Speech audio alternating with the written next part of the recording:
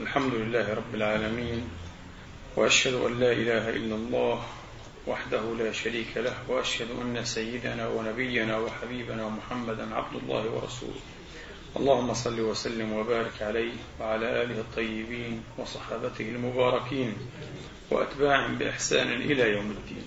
سبحانك لا علم لنا إلا ما علمتنا إنك أنت العليم الحكيم. علمنا ما ينفعنا وانفعنا بما علمتنا وزدنا علما. اللهم آمين. أما بعد، أيها الإخوة الأفاضل، السلام عليكم ورحمة الله تعالى وبركاته. في مجلسنا هذا المساء إن شاء الله تعالى أذكر جملة تعليقات لها علاقة بموضوع خطبة الأمس، لأن الكلام في الحقيقة جرى تكثيفه وتركيزه واختصاره أيضا بطريقة قد تجعل بعض أجزائه مثارا للاشتباه والالتباس. أول ما أود أن أشير إليه أيها الإخوة بمناسبة استفسار بعض إخواننا بعد الخطبة عن موضوع زيادة أعمار الذين يرتادون الكنائس في الولايات المتحدة في ولاية معينة بنسبة 27%. فبعض الناس قال هل هذا يفهم منه أننا نعطي موافقة أيها الإخوة أو نعترف بأن هذه الديانة ديانة حقة وديانة صحيحة، وهذا قد يوجب اشتباها عند المسلمين. طبعا هذا فهم للأسف أقول أنه غير صحيح. لا يمكن الإنسان متعمق أو يفهم ما يلقى إليه من الكلام بشكل صحيح أن يستنتج هذا الاستنتاج. ذكرنا في الخطبة في أكثر من موضع أيها الأخوة أن الرؤية الكونية المؤسسة على أساس ديني لها فوائدها، لها مزاياها، وقلنا أكثر من مرة أيا كانت وكيف كانت ليس من شرط أن تكون رؤية كونية إسلامية. الرؤية الكونية الإسلامية لديها مزايا ولديها إيجابيات، بل لديها خصائص فريدة. هذا موضوع آخر. نحن لم نأتي أيها الإخوة لكي نتحدث عن مزايا الرؤية الإسلامية بشكل خاص وإنما تحدثنا عن مزايا الرؤية الدينية، الرؤية الكونية الدينية. طبعا ونحن كمسلمين بالذات نصادق ونوافق ويسعدنا هذا أيها الإخوة على أن الأديان السماوية هي ذات أو ذوات أصل واحد بحمد الله تبارك وتعالى، هي ذات أو ذوات أصل واحد، وبينها مشتركات مهمة أيها الإخوة قد لا تكون كثيرة لكنها على قلتها هي الأهم. فإذا كان جوهر الدين الإبراهيمي أن لا إله إلا الله، فالقرآن يقول وإلهنا وإلهكم واحد ونحن له مسلمون، وهذا هو الأهم على الإطلاق. فليس المهم في المشتركات والجوامع أن تكون متعددة، بل الكيف أيها الإخوة ودرجة الحساسية ثقل هذه المشتركات. طبعا هذا الأثقل على الإطلاق قضية مثلا الإقرار بالله وبوحدانية الله تبارك وتعالى عند من أقر بها. هذه نقطة أخرى أيها الإخوة. بعض الناس يقول إن هذه الطريقة في الدفاع عن الدين هي طريقة ذرائعية، طريقة وسلية كما يترجم بعضهم. لا، الدين برهانه مختلف. بعض الناس يقول هذا. طبعا أي إنسان ذو منزع عقلي فلسفي لا تعجبه هذه الطريقة، مع أنها في الحق هي الطريقة القرآنية، وفي الواقع أيها الإخوة هي الطريقة التي يخضع لها أو إليها معظم البشر. قل جدا جدا من الناس من يبرر أو يفلح في تبرير معتقده أو دينه بطريقة عقلية فلسفية. وهذا إذا إن سلم له ذلك، لأن ميدان العقل وحجج العقل ومحتملات العقل وسيع جدا جدا جدا، ويمكن أن يبرر أشياء كثيرة. المهم، لكن ما يخضع له الناس ويبقى له أكثر الناس أيها الإخوة بالعكس هو الأثمار العملية، النتائج العملية. القرآن الكريم يقول ذلك الكتاب لا ريب فيه هدى للمتقين. هذا الكتاب عنده قدرة الهداية، عنده قدرة أن يعطيك تصورا يجعلك منسجما ومتوازنا مع نفسك، في ضميرك، في جوانيتك، مع المجتمع، مع الآخرين. عنده القدرة. جرب. يقول هدى. حين اتهم موسى ومحمد عليه السلام بأنهما ساحران وما أتي به هو سحر متظاهر، سحران تظاهرا وإنا بكل كافرون، كان الرد القرآن يقول فأتوا بكتاب من عند الله هو أهدى منهما اتبعه إن كنتم صادقين. أهدى من التوراة وأهدى من القرآن، وهذا اعتراف بأن التوراة أيضا كتاب فيه هداية إنا أنزلنا التوراة فيها هدى ونور، فيها هدى ونور. هنا قال التوراة كأن القرآن جعلها على قدم سواء مع القرآن في الهداية. قل فأتوا بكتاب من عند الله. طبعا أنا أعلم أن هذه الآيات تصدم الآن، تصدم الشعور المسلم أو الإسلامي العادي للأسف الشديد. نحن نقرأ القرآن وكأننا لا نقرأ. هذه مشكلة على فكرة، مشكلة كبيرة جدا جدا.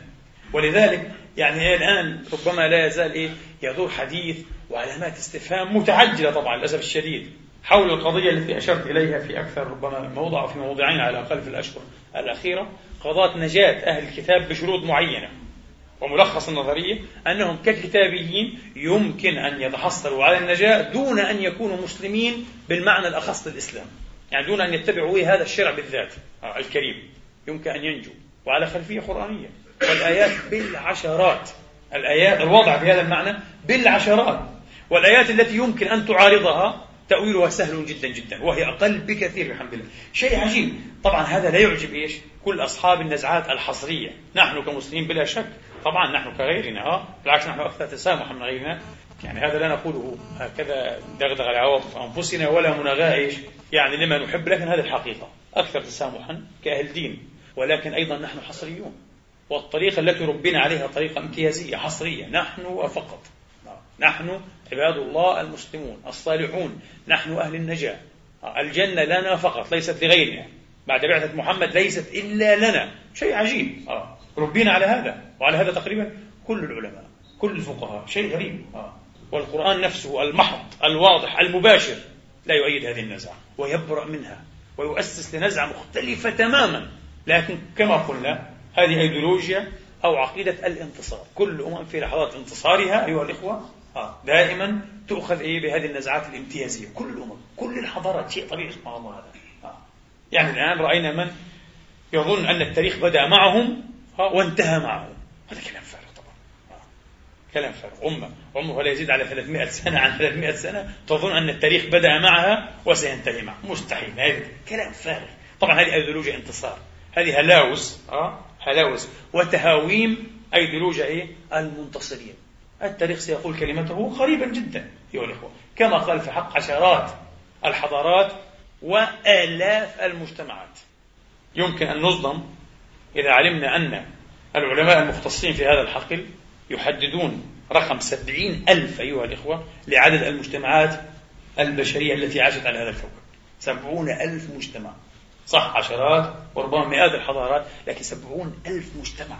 أمم كثيرة جدا جدا جدا. من أنت؟ ماذا تشكل أنت في هذا التاريخ حتى تقول التاريخ يبدأ معي وينتهي عندي؟ كلام فارغ طبعا، أيديولوجيا انتصار. على كل حال وسيكون لنا عودة إن شاء الله إلى هذا الموضوع كما وعدت بإذن الله مفصلة. لماذا؟ لنستبق بها شغب المشاغبين. شيء غريب.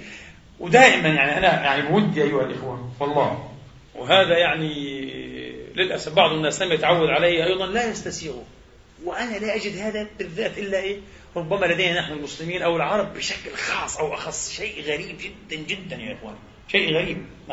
إدمان الخلاف لكن على غير أساس علمي وعلى غير شروط المناظرة والمحاورة لمعرفة الحق. أمس قلت لإخواني بعد الخطبة الذي انتهيت إليه أن الباحث عن الحقيقة حقا الذي يريد الحقيقة فعلا لوجه الله والإخوة، عاشق الحقيقة، ولا بد أن يكون ذا عقل كبير بلا شك. طبعا عاشق الحقيقة غير عاشق المصلحة. وصاحب المصلحة عقله هو مدى قصير جدا جدا مهما كان يبدو للناس ذكيا وعبقريا، لكن عاشق الحقيقة بالعكس مداه واسع جدا جدا وهو قابل للاتساع باستمرار. عاشق الحقيقة يسعده أن يرى معه في هذه الحقيقة الشركاء ولو نسبيا، يسعده أن يرى الآخرين يلتقون معه على بعض ما عنده من حق أو بعض من شرح صدره له أنه الحق ولو نسبيا، يسعده هذا. عاشق الحقيقة في النهاية هو ذو نزعة توحيدية وليس ذا نزعة تفريقية. أما المقلد أيها الإخوة الإمعة، المقلد والإمعة وصاحب المصلحة وصاحب الهوى لا يهمه هذا، حتى داخل الدين الواحد، حتى داخل المذهب الواحد، حتى داخل الخط الواحد، يهمه أن يتفرد وأن يعبر عن امتياز من نوع مرضي. بالعكس القرآن الكريم أيضا لا يؤسس لهذه الروح، بالعكس القرآن كتاب باحث عن المشتركات أيها الإخوة، باحث عن المشتركات، حتى حين يتطرق أحيانا لبعض نقاط الخلاف، إنما يفعل ذلك لأنها نقاط تمنع إيش؟ تمنع تجسيد وبلورة المشترك. هذه النقاط تستخدم بطريقة خاطئة أيها الإخوة، وإعلائية أيضا، فالقرآن يتعرض لها لأجل أن يتأسس بشكل سليم وصحي المشترك بيننا وبين الآخرين. هذه طريقة القرآن الكريم. الآن سأضرب مثالا آخر، ضربت مثالا من جنسه قبل ربما أشهر أيها الإخوة. لو كنت في معركة، أنت الآن لو كنت في معركة وتواجه عدوا جبارا شرسا وعنيدا، وقد تكون النهاية هي السحق والمحق لك، فسيسعدك تماما أن يشترك معك في مواجهته كل أحد وأي أحد، ولو بأي شيء، لو بحجر، صحيح؟ لو بحجر، لو بدهويم، لو بصراخ، لو بضرب ضغط، عود، قش، أي شيء، فضلا طبعا الأسلحة هي الثقيلة والخفيفة. تحب هذا؟ لأن هدفك أن تحقق النصر على هذه القوة الشريرة. والباحث عن الحق هو باحث عن الخير وعن الجمال وعن العدل وعن السلام أيها الإخوة، وعن الأخوة، عن كل المعاني النبيلة، ويسعده هو أن يسير معه في هذا الطريق ولو بضع خطوات أي واحد من الناس يسعده هذا جدا، يحب هذا. لكن صح كما قلنا صاحب العقلية الامتيازية الحصرية، وللأسف هذه قد تصبح عقلية مرضية أيها الإخوة، تصبح عقلية مرضية تقضي على صاحبها، وتصبح منزعا انتحاريا أيضا، ينتحر صاحبه، ينحر نفسه بهذا المسلك. صاحب العقلية الامتيازية لا، يقول سأواجه وحدي وسأواصل وحدي وسأفعل كل شيء وحدي وسأنتصر. لا، مش صحيح، هذا كلام غير صحيح. ولذلك بعث أنبياء أو سيبعث أنبياء يوم القيامة وليس معهم أحد، صحيح؟ يعني بالمعنى المادي لدينا أو لدرس التاريخ فشلوا. مش عيب أن نقول هذه الكلمة، ومش شيء عظيم جدا. فشلوا أن يحققوا ماذا؟ أن يحققوا مرادهم، هدفهم، مقصدهم. لكن الفاشل الحقيقي هل هو هذا النبي أو الناس؟ لا، الناس الذين فشلوا في التقاط الرسالة رسالة الحق والخير والجمال والعدل، الناس. لكن أيضا هذا النبي لم يفلح معهم، غيره أفلح، تبعه عشرات، مئات، ألوف، ملايين، مليارات. النبي يوضح هذا المعنى، النبي يوضح هذا المعنى أيضا. لا، فصاحب الحق بالعكس يسعده أن يشركه في هذا الحق أي واحد من الناس ولو إلى خطوات. هذا يفضي بنا إلى مسألة فلسفية غاية أيضا في الحراجة والالتباس، وهي هل الحق يتدرج؟ طبعا كلمة يتدرج أنا أستخدمها عمدا، لأني أعتقد أنها موحية وملطفة ولطيفة أيضا أكثر من كلمة يتجزأ. إذا قلنا الحق يتجزأ سيخرج لنا من واحد يقول لا، الحق لا يتجزأ، ليس بعد الحق إلا الضلال. سيضلله فهم فطير وفهم متسرع للآيات والنصوص. هذه المشكلة. لذلك أنا أرى شيئا آخر أيها الأخوة، تعرفون ما هو؟ في أمة أدمنت استدعاء النصوص من غير خلفية معرفية كافية حتى دينية للأسف الشديد، وهذا ما يحصل مع المشايخ إلا من رحم الله، فضلا عن غير المشايخ ممن يدعون أنهم مشايخ أو أهل الإسلام أو حتى علماء في الإسلام، وهم لا شيء. أمس فقط استمعت إلى خطبة، لن أقول من أي دولة، تبث في التلفزيون أيها الإخوة، وعلى منبر يخطب عليه عالم كبير بلا شك، عالم وجليل. قلت ألا يستحي هذا أن يقف على هذا المنبر؟ شيء لا يصدق والله يا أخوان، شيء لا يصدق. وشيخ كبير، طبعا أنا من سنوات أرى في هذه الدولة يخطب هذا الرجل، وأكيد هم يعتقدون أنه عالم كبير وخطير.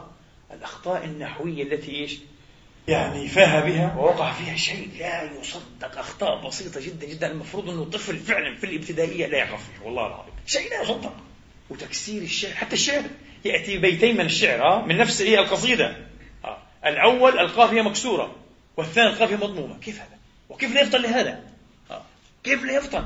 وطبعا قرأ البيتين بطريقة خاطئة. قال ولا يقيم على ضيم يراد به إلا الأذلين. فكر كل شيء بعد إلا منصوب. لا، هو مش الأذلين، إلا الأذلان لازم طبعا. قال إلا الأذلين، عير الحي والوتد يعني عير الوتد، ما فيش شيء اسمه عير الوتد، في عير الحي مفروض والوتد. قال والوتد. قلت شوفنا ما شاء الله الشاعر الكبير، هنشوف ايش سوى في البيت الثاني معناها كيف بده يكسره. قال ذاك على الخسف مربوط برمته وذا يشج فلا يرثى. فيش يرثي، ما فيش في اللغة يرثى. شو الكلام الفارغ هذا؟ يرثى فلا يرثى له أحد، صح أحد بس غير كيف صارت مكسورة، وهنا شيء مضحك. وكان يفعل في الأحاديث حين يستشهد بها، يضم وبيرفع وبكسر، شيء غريب. وبتكلم طبعا إيه، وبتكلم في قضايا كبيرة وصغيرة، بظن نفسه إيه شيء كبير يعني. طبعا اللي بفهم واللي بخبره يمرض يعتل يا إخواني. أنا قلت كلمة قديمة، ما في مشكلة، كل أمة فيها حمقاها، طبعا كل أمة فيها جهل، كل أمة فيها ناس متعلمون وبتعلموا وطلاب علم بسطاء، كل أمة فيها مجانين حتى، ما عندنا مشكلة يا أخي، وفيها مرضى نفسيون ومعتلون عقليون. بس المشكلة المشاكل حين يصبح هؤلاء أو أمثالهم أو أشباههم أصحاب منابر في الأمة، وأصحاب كتاب وأصحاب قلم. هذا صحفي وهذا كاتب وهذا أستاذ جامعة وهذا خطيب منبر وهذا شيخ وهذا قائد جماعة. هذه هي المشكلة، وهذا فعلا جوهر مشكلة أمتنا الآن. لماذا لن نحاول أن نحل هذه الظاهرة؟ هذا موضوع آخر. لكن حقيقة السبب الحقيقي وراء هذه الظاهرة الجهل والأمية. الأميون الجهلاء هم الذين يسمحون لهؤلاء وأمثالهم أن يصبحوا قادة. لكن تخيل أمة متعلمة ومثقفة يستحيل أن تفرز قادة هؤلاء، لن تسمع، لن تعطيهم أصلا منبر يتحدثون إيش منه. صحيح؟ مستحيل. مين تتكلم عن من أنت؟ في حين يوجد آلاف هم أعلم منك وأحذق منك وأعقل منك. كيف؟ على أي أساس تقدمنا؟ اطلع، ارجع من حيث رجعك الله، وتأخر من حيث أخرك الله، وأخرتك كفاءاتك وقدرك. لكن أمة جاهلة أمية ما عارف شيء يا أخي إلا من رحم الله. كل واحد يأتي يرفع راية يتبعه الآلاف والملايين، ما في مشكلة، ممتاز وأحسن ما يكون. هذا يعتبروه هو الناطق بسم الله وبسم الرسول. شيء غريب يا أخي. فإحنا مصيبتنا في الأمية. لذلك أنا حيني أعادل بين الجهل والجريمة، صح، بين الجهل والكفر، بين الجهل والإلحاد، بين الجهل والقسوة. لولا في جهل بس في قتل زي شايفين في بلادنا هذا. أرجوكم حاولوا فقط تتقمصوا شخصية واحد غربي أو واحد غير مسلم. والله العظيم، أنا أقسم بالله والله العظيم، لو كنت غير مسلم وأرى ما يقع الآن في ديار الإسلام يستحيل ربما إلا أن يشاء ربي شيئا، يستحيل أنا هيك تخمصت الحالة هذه إنه يخطر على بالي لحظة واحدة أن هذا الدين حق. مستحيل. مين بهذه القسوة، بهذه الدموية، بهذا الإجرام يقتل بعضها بعضا بشكل مخيف يا أخي. في أفغانستان قبل أيام عرضوا لي وثائق اسمه قافلة الموت، شيء مقزز مقرف. اتصل بأحد إخواني المسكين يقول لي أنا يعني ارتفع الضغط عنده، قلت له أرجوك سكر التلفزيون. قال لي هذه أفضل نصيحة. قلت له إياك، لأنه فعلا حسيت ممكن ينجرط مسكين. قال لي مش ممكن يا أخي، مش ممكن. 4000 شاب يذبحون ذبح النعاج، 4000 كلهم ملتحون، مسلمون موحدون، والذين ذبحوهم كلهم ملتحون في أفغانستان، يتقربون الله بذبحهم. مثل ما شفنا في مشهد قريب جدا، مش هنقول وين عشان ما نثيرش العواطف. شاب مصيب بجروح مسكين، مسلم هو، صاحب خالفك في الاتجاه، في مش عارف ايه، في المذهب السياسي، حر يا اخي، بس مسلم هو، ما هو كافر يا اخي. وجاء شاب اخر مسلم ومعه عمود مدبب هكذا، قال دعوني ادخل به الجنه، وغرسه في صدري، قتلوا. اي جنه يا مجرم؟ لذلك الجهل يساوي الجريمه، الجهل يساوي القسوه، الجهل يساوي الفوضى، الجهل يساوي كل معنى قبيح. الجهل. وهذا السر انه فعلا هذا الدين ايها الاخوه كتابه اسمه قرآن كما قلنا امس الخطبه، واول كلمه فيه اقرأ. امه لا تتعلم لا يمكن، والله العظيم لا يمكن يا اخواني، اقسم بالله لا يمكن ينتظر منها خير. تعرفون ما هو الدرس الاكبر الان مما يحدث في بلاد المسلمين، سواء في قتل الافغاني الاخي الافغاني، العراقي الاخي العراقي، ولسه الحبل على الجرار، نسال الله يحقن الدماء جميعا، وهذا املنا. في ناس لا، ممكن عنده نزع انه لا يستمر الشيء هذا عشان تتصفى المسائل وتمتاز الصفوف ويظهر الحق من الباطل. يا اخي قطع الله لسانك، انت مصيبه اصلا، انت اصلا لانك جاهل. طبعا منطق زي هذا فعلا منطق الجهلاء، شيء قاتل يا اخوان. ايش هالخلافات اللي ما لها حل الا بالدم؟ اي خلافات هذه؟ اما شبعت هذه الامه من الدم؟ تاريخنا يعني اوشك ان يكون تاريخ دم يا اخي، من بعد رسول الله صحابه عشرات الاف. ما اصبحنا بشر، ما تعلمنا درس التاريخ انه ممكن اي خلاف يحل بلا دم. ما المشكله يا اخوان؟ ايش المصيبه هذه؟ خاصه داخل الامه، طبعا نتحدث عن داخل الامه. لماذا؟ لغه السيف دائما، لغه الدماء، شيء مخيف. فالذي يحب ان اقوله ايها الاخوه، وطبعا بسبب حتى طروحات فكريه وعلميه ممكن تسفك وتسيل وتسيح دماء.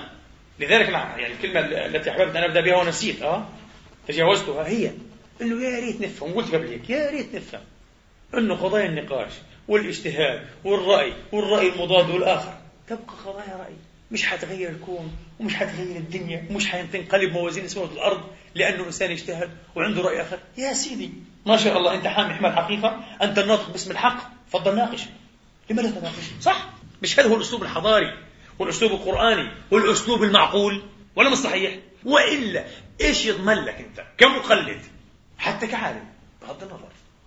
إيش يضمن لك أنت كمقلد أو كعالم حتى لو كنت عالما كبيرا أو موسوعيا، لكن ما في عالم يعلم كل شيء إلا علام الغيوب لا إله إلا هو، فوق كل ذي علم عليم. ما تقول ليش إني لا أنا فاهم المسألة هذه بطريقة، هذا كلام فارغ.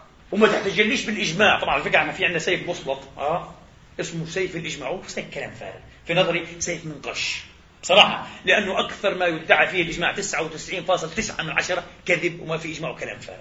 أجمعت الأمة أجمعت الأمة أجمعت الأمة أجمعت الأمة، كلام فارغ. الإمام أحمد قال من ادعى الإجماع فقد كذب. إجماع إيش قال؟ ابن حزم زيف شيء اسمه إجماع، قال ما فيش شيء اسمه إجماع، كلام فارغ. ابن حزم تكلم كلاما طويلا وأثبت إنه ما في شيء اسمه إجماع. إجماع يا شيخ، ممكن إجماع جماعة من الصحابة قبل ما يتفرقوا حتى من المدينة وهم مجتمعين في المدينة في أول عهد الإسلام بعد وفاة الرسول على بعض المسائل، ممكن يعتبر هذا إجماعا، لكن قل أن يتمثل إلا وجد فيها مخالف حتى من الصحابة أنفسهم. أما غير تقول إجماع أجمعت الأمة أجمعت الأمة، في قضايا الاعتقاد الخطير جدا جدا هناك من خالف وهو من أمة المسلمين. ابن حزم عنده كتاب اسمه مراتب الإجماع، ابن حزم نفسه منكر الإجماع، أجا ابن تيمية نقد عليه أيها الإخوة وخالفوا في أشياء في صلب العقيدة والتوحيد ما يتعلق بالله نفسه ذاتا وصفاتا، قالوا لا مش صح، بتقول أجمعوا ولا وفي كذا كذا، فكلام فارغ هذا الإجماع وما يهمنيش. موضوع السيف الخشب اللي اسمه إجماع أجمعت الأمة. فبقول إيش اللي يضمن لمقلد أو لعالم أنه الرأي الآخر اللي هو بخالفه ألا يكون أصاب حظوظا أو حظا من الحق واكتشاف الحقيقة. الحقيقة على فكرة دائما تريد من يعشقها ومن يستنقذها. الحق دائما على فكرة ما متركها كذا يعني إيش مثل إبرة في كومة خش، لا بالعكس، الحقيقة دائما مكتنفة إيش بقوة إيش بقوة الظلام، بقوة الشر، بقوة التزييف والإفك باستمرار. لذلك تريد من يستنقذها. ودائما البحث عن الحقائق، وخاصة تلك الحقائق التي تفوض مصالح لجهات معينة. أنا متحدث مثلا وهذا واضح بالنسبة لنا مثلا لجهات كوكبية بسموها لجهات كونية استعمارية إمبريالية نيو إمبريالية وتأتي أنت تبحث عن بعض الحقائق وتبرزها. هذا قد يكلفك حياتك، قد يكلفك أشياء كثيرة جدا جدا، وأنت في الأخير ما بتحارب لا بالرصاص ولا بالذري، ولا أنت بتحارب باللسان وبالقلم. هذا أخطر عليهم أحيانا من الذري. الحقيقة لها قوة خطيرة جدا على فكرة. إدوارد سعيد لخص دور المثقف كل هذا الدور وكل مثقف بكلمة واحدة، وهذا رائع جدا من مثقف عالمي وموهوب وساحر. أنا بالنسبة لي هذا مثقف ساحر، الترتيب عنده جاذبية خاصة فعلا لأنه مثقف موضوعي ورجل عميق المقاربات وعميق التفكير. رسالة المثقف قول الحقيقة في وجه السلطة، كل سلطة، السلطة الدينية، السلطة السياسية، السلطة العسكرية، سلطة الجماهير، الغوغاء، أي سلطة التقاليد والآبائية والسلفية، هو هذا قول الحقيقة. حين تعرفها قولها يا سيدي. الثاني المفروض أنه يتوسل بوسيلة ماذا؟ الحوار. والله أنا أعتقد لأن الحقيقة التي ادعيناها حقيقة هي في نظري زي ممتاز. ما الذي يفصل بين الرصاص؟ كلام فارغ. دخلنا في نمجيو البربرية، دخلنا في البربرية، وإنما اللي يفصل بيننا النقاش والحوار. حنشوف تفضل. وهذا القرآن الكريم قل هاتوا برهانكم إن كنتم صادقين.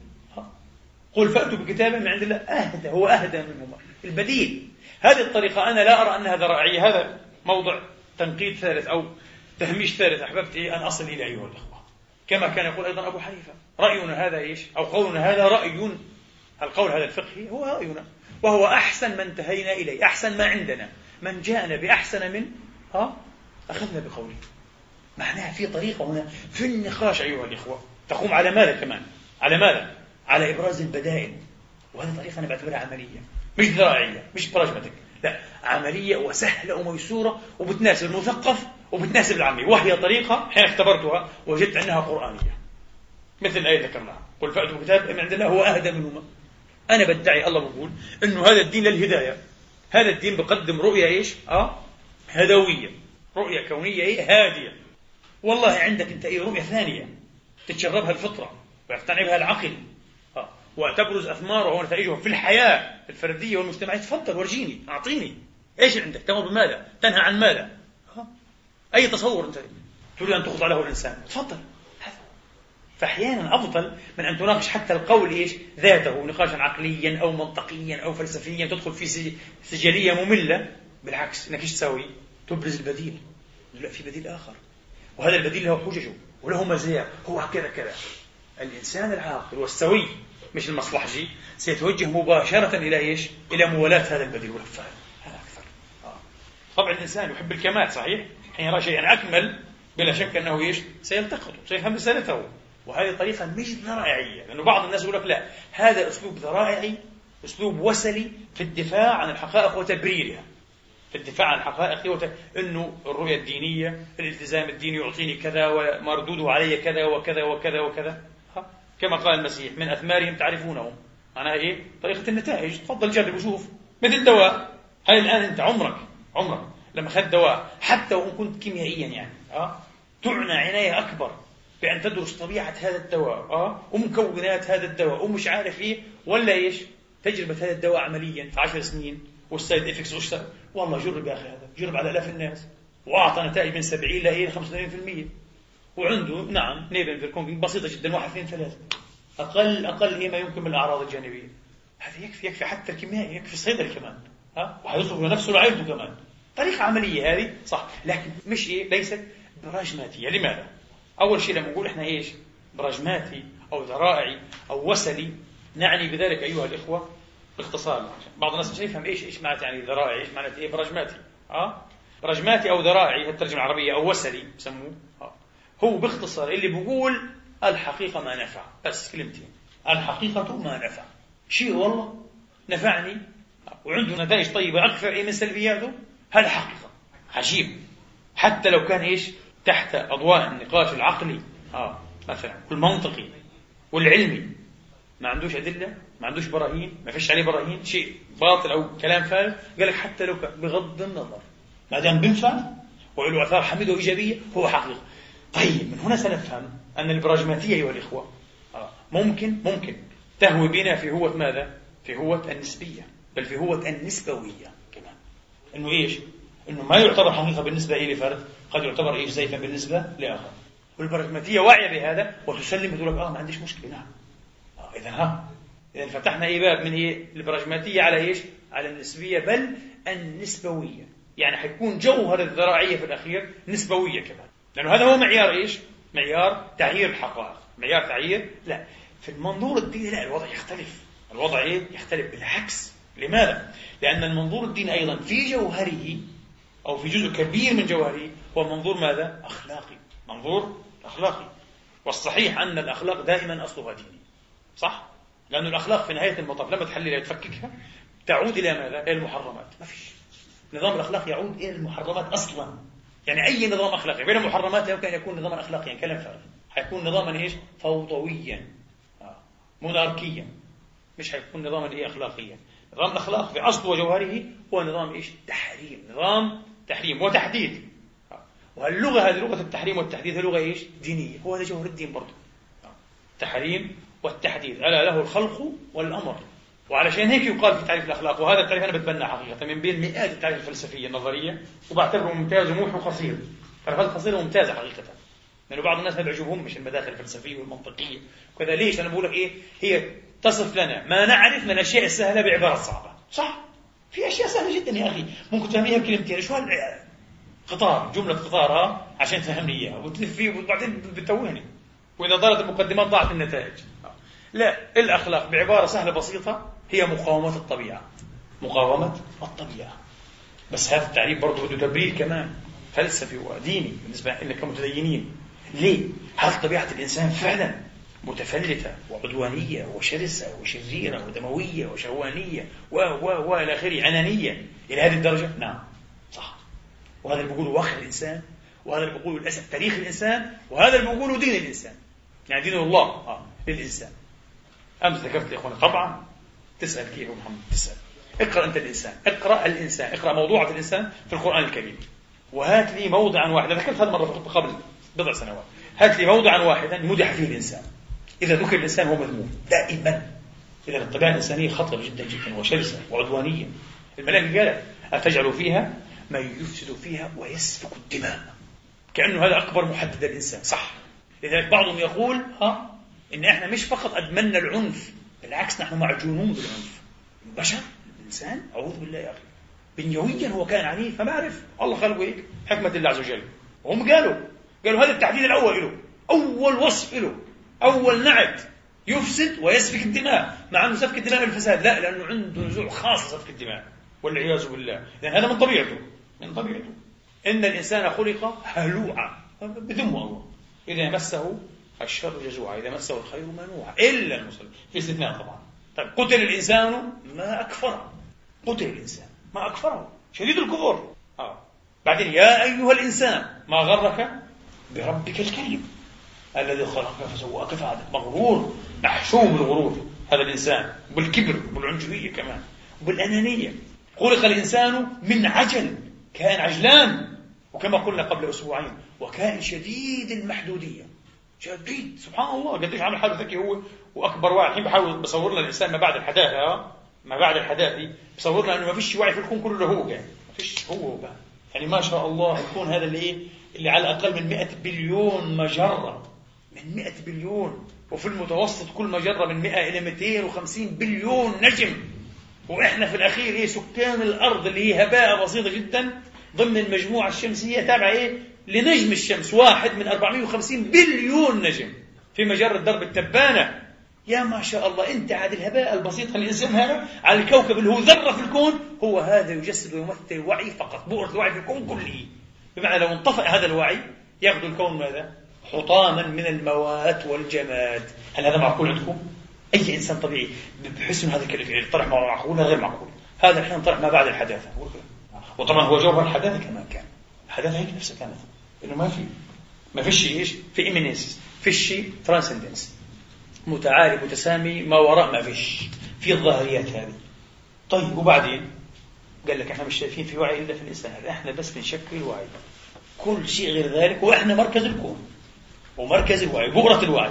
يعني لو انطفع الإنسان هذا خلاص ياخذ كل الكون هذا اللي هو من 200 بليون مجرة، اضرب كمان في 200 250 حتى 100 يا سيدي 100 بليون، كل هالبلايين المبينة هذه من العوالم اللي الأرض كلها والمجموعة الشمسية بتجيش حبة تراب، ذرة، هباء، نيوترون، بروتون، سوا في هذا العالم الفسيح. قال لا، هو أنت الواحد بس لحالك. شو التأليه هذا؟ هذا نوع التأليه على فكرة، يعني نفوا الله تبارك وتعالى ليحلوا الإنسان مكانه. وطبعا وهذه معادلة نيتشه صاح بموت الإله وبشر بموت الإله.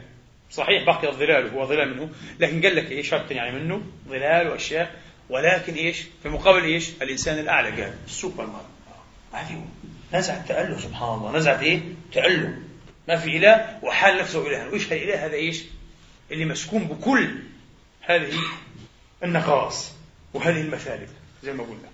فالقرآن يقول لك بعدين إنا عرضنا الأمانة على السماوات والأرض والجبال فكذا وحملها الإنسان. فكر حاله بقدر، يعني هو ما شاء الله رائع جدا وأروع من أي شيء موجود.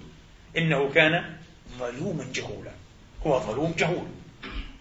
ظلوم وجهول ومغرور وجزوع ومنوع وأناني وعجول وكفور. هذا؟ ولا مرة مدح الإنسان كإنسان، كلمة إنسان ولا مرة. هتقول لي بس الله قال ولقد كرمنا بني آدم، لما قالش الإنسان قال بني آدم، والإضافة إلى آدم اللي هو نبي ورسول في رواية، وكلمه الله تبارك وتعالى حسب ظاهر القرآن الكريم. يبدو أن الله أيضا كلمه تكليما. هذا شيء عظيم هذا. فحين تنسب إليه ففي نسبة دينية، في نسبة روحانية، الآن اختلف الوضع. أما كلمة إنسان لحالها هيك أبدا ما في. وفي استثناء بحسب المنظور القرآني بس بالمعادلة الإيمانية، إلا المصلين إلا الذين آمنوا والعصر إن الإنسان لفي خسر، كل خسر، ومسيرته مسيرة خسران مبين عجيب. وجهوده هتقول لي بس شوف أنت الحداثة بالعكس، يعني حققت سعادة البشر وحققت وعودها. الحداثة أول ما ظهرت كان لها وعود على أساس الفلاسفة طبعا والأدباء والشعراء والفنانين والموسيقيين في عهودها المختلفة. إنها مثلا بالإشباع، مش هتجوع بعد هيك، لا، هيشبع الإنسان إن شاء الله، يكون كريم، بالكرامة، بالعدالة، بالحرب التي تنهي الحروب كما قيل الحرب العالمية. قال لك هذه حرب ستنهي كل الحروب. بالعكس يبدو أنها بدأت مسلسلا جديدا من الحروب متفنن. الحرب الأولى كانت حرب الكيميائيين، والحرب الثانية حرب الفيزيائيين. الأولى جرى فيه مسلحة جرثومية، والثانية أسلحة ذرية، ما شاء الله قنبلة ذرية ضربت على اليابان. والحرب الثالثة مش معروف هتكون حرب عاد الله أعلم، ممكن تكون حرب الجينيين الوراثيين لسه، قصة ثالثة. فطيب وحنشوف ما فيش فترة مرت على البشرية جاع فيها بدن الإنسان كهذه الفترات. لا طبعا بالنسبة للإنسان الحداثي هنا الغرب يقول لك لا أنا مش جعان. هو مش جعان، بس شوف عدد الذين يجوعون، عدد الملايين الذين يموتون باستمرار وكل يوم وكل ساعة سواء. هو مش سائل فيهم، تنظرش إليهم، مش هذول غبار بشري، مش مهم. أكثر مرة ليه؟ لأن الذين يشبعون حتى يحدي التخمة يشبعون على حساب من؟ على حساب الذين يموتون جوعا، طبعا على حساب الثروات المسروقة من قارات العالم أيها الإخوة. طبعا ناس تكدس الذهب والفضة وناس وذهب فضة مين؟ فضة الآخرين. هذا هو، هذا سموه التراكم الرأسمالي. ما كان يمكن تقوم الثورة الصناعية قبل أكثر من 250 سنة ولا أصلا نشهد شيء اسمه حداثة من غير هذا التراكم ولا العصر الرأسمالي ولا ما بعده والإمبريالية طبعا والاستعمار بغير التراكم الرأسمالي. كيف تم التراكم الرأسمالي؟ سرقة شعوب، سرقة قارات، والسرقة لا تزال مستمرة كما قال تشومسكي. قال الغزو مستمر بمناسبة 500 سنة على غزو العالم القديم وولوج الإنسان الجديد.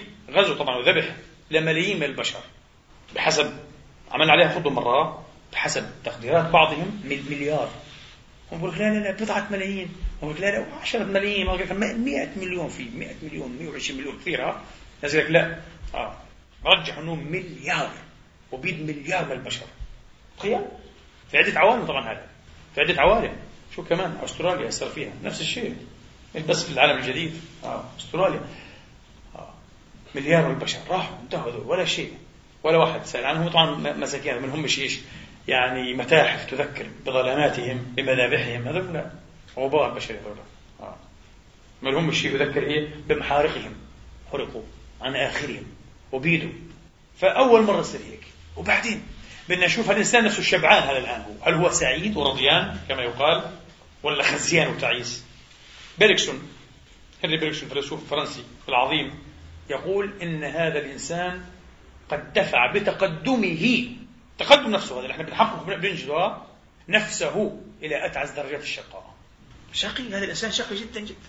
وشوف انت، شوف فلسفات وآداب وشعراء وفنون كلها تعكس مأساة الإنسان، دراما الإنسان، تمزق هذا الإنسان. قلنا يمكن في خطبة قبل أسابيع في تقديرات لبعض العلماء إنه خطبة الضحك، خطبة الضحك صح، إنه هو أضحك وأبكى، إنه عام 2020 خلاص هيكون المرض السائد رقم 1، القاتل رقم 1، ديبريشن، الاكتئاب. وين السعادة؟ وين الرضا؟ ستسفايد يقول لك سعيد راضي شاعر، ما فيش منه كلام، ما في تحطيم. ولذلك أمس أنا ذكرت أيضا لبعض إخواني وحبابي أشهر شعراء الإنجليز في وقتنا هذا اللي هو ديفيد غاسكوين، قال كل تجربتي في الكتابة وفي هذا الفن في الشعر قال انتهت بي إلى هذه الحقيقة أن الإنسان أضعف بكثير من أن يعيش بلا أفق روحي وبلا ما ورائيات. ما يقدرش كلام فارغ. تنزع من الإنسان الإيمان والروح الدينية والنواحي الروحانية، تقول له عيش كإنسان. وحنبشر بعصر السعادة اللي لخصناه أمس في كلمة واحدة، إنه سعادتك فيما تملك سيارة وفيلا ونسوان وولاد وفلوس وكنت مش عارف كلام وجزيرة في البحر إلك على اسمه، كلام فارغ مستحيل. وإحنا شفنا كثير جدا من شهراء المنتحرين كانوا هم شهراء أصحاب المليارات في اليونان، في النمسا، في أمريكا، في بريطانيا. قصص كثيرة عددين ونساء كانوا أشهر أصحاب المليارات في العالم وأنهوا حياتهم بالانتحار. واحد مسوي في فيينا قبل سنوات في التسعينيات، حكوا عنه الجرائد هنا وكذا، مأساة غريبة كانت. وشاب صغير في العقد الرابع من عمري، يمكن ذكرتها مرة في درس برضو في العقد الرابع، وراح التلفزيون والصحافة بدهم يشوفوا وبعض الناس اللي أصحاب الحيثيات الكبار حزبيين وكذا في الدولة بده إنسان ملياردير، هو بده يفتتح الفيلا تبعته اللي يبدو إنه في كل فيلا ما فيش فيلا قال لك على هذا الطراز وبهذه الروعة والفخامة، فيلا فخمة جدا بده دشن افتتاح يقطع الشريط زي ما بيقولوا. وجاء التلفزيون، جاء الناس وكل شيء، وكانت المفاجأة الصادمة المحزنة. أنا قلبي تقطع أسمع القصة والله العظيم وبحزن. كم هذا المسكين ملياردير، كم كان هذا معذبا، كم كان مضنى، كم كان ممزقا هذا الشخص، كم كان بحاجة إلى من يمد له يد العون، مش بالفلوس. عنده فلوس يعطي كل الناس، هو هنا ما بده فلوس، هو ما بده شهوات، بده شهوات شبعان شهوات، هو شهوات ما بده فلوس، ما بده. إيش بده؟ هو بده الكلام اللي قلان بال عن مين؟ عن شيلدون عالم النفس الأمريكي التجريبي، اللي نفس الشيء قال لك أنا بعد كل هالسنوات الطويلة ملاحظات العلمية وتجاربي كذا فهمت إنه الإنسان فيه ذوق أكبر من الغرائز الجنسية، أكبر من غريزة التملك، أكبر من غريزة إيش أو من نزوع إيه؟ إثبات السلطة الاجتماعية والمجتمعية، أكبر من كل هذه الأشياء. إيش هو؟ معرفة الوجهة الصحيحة.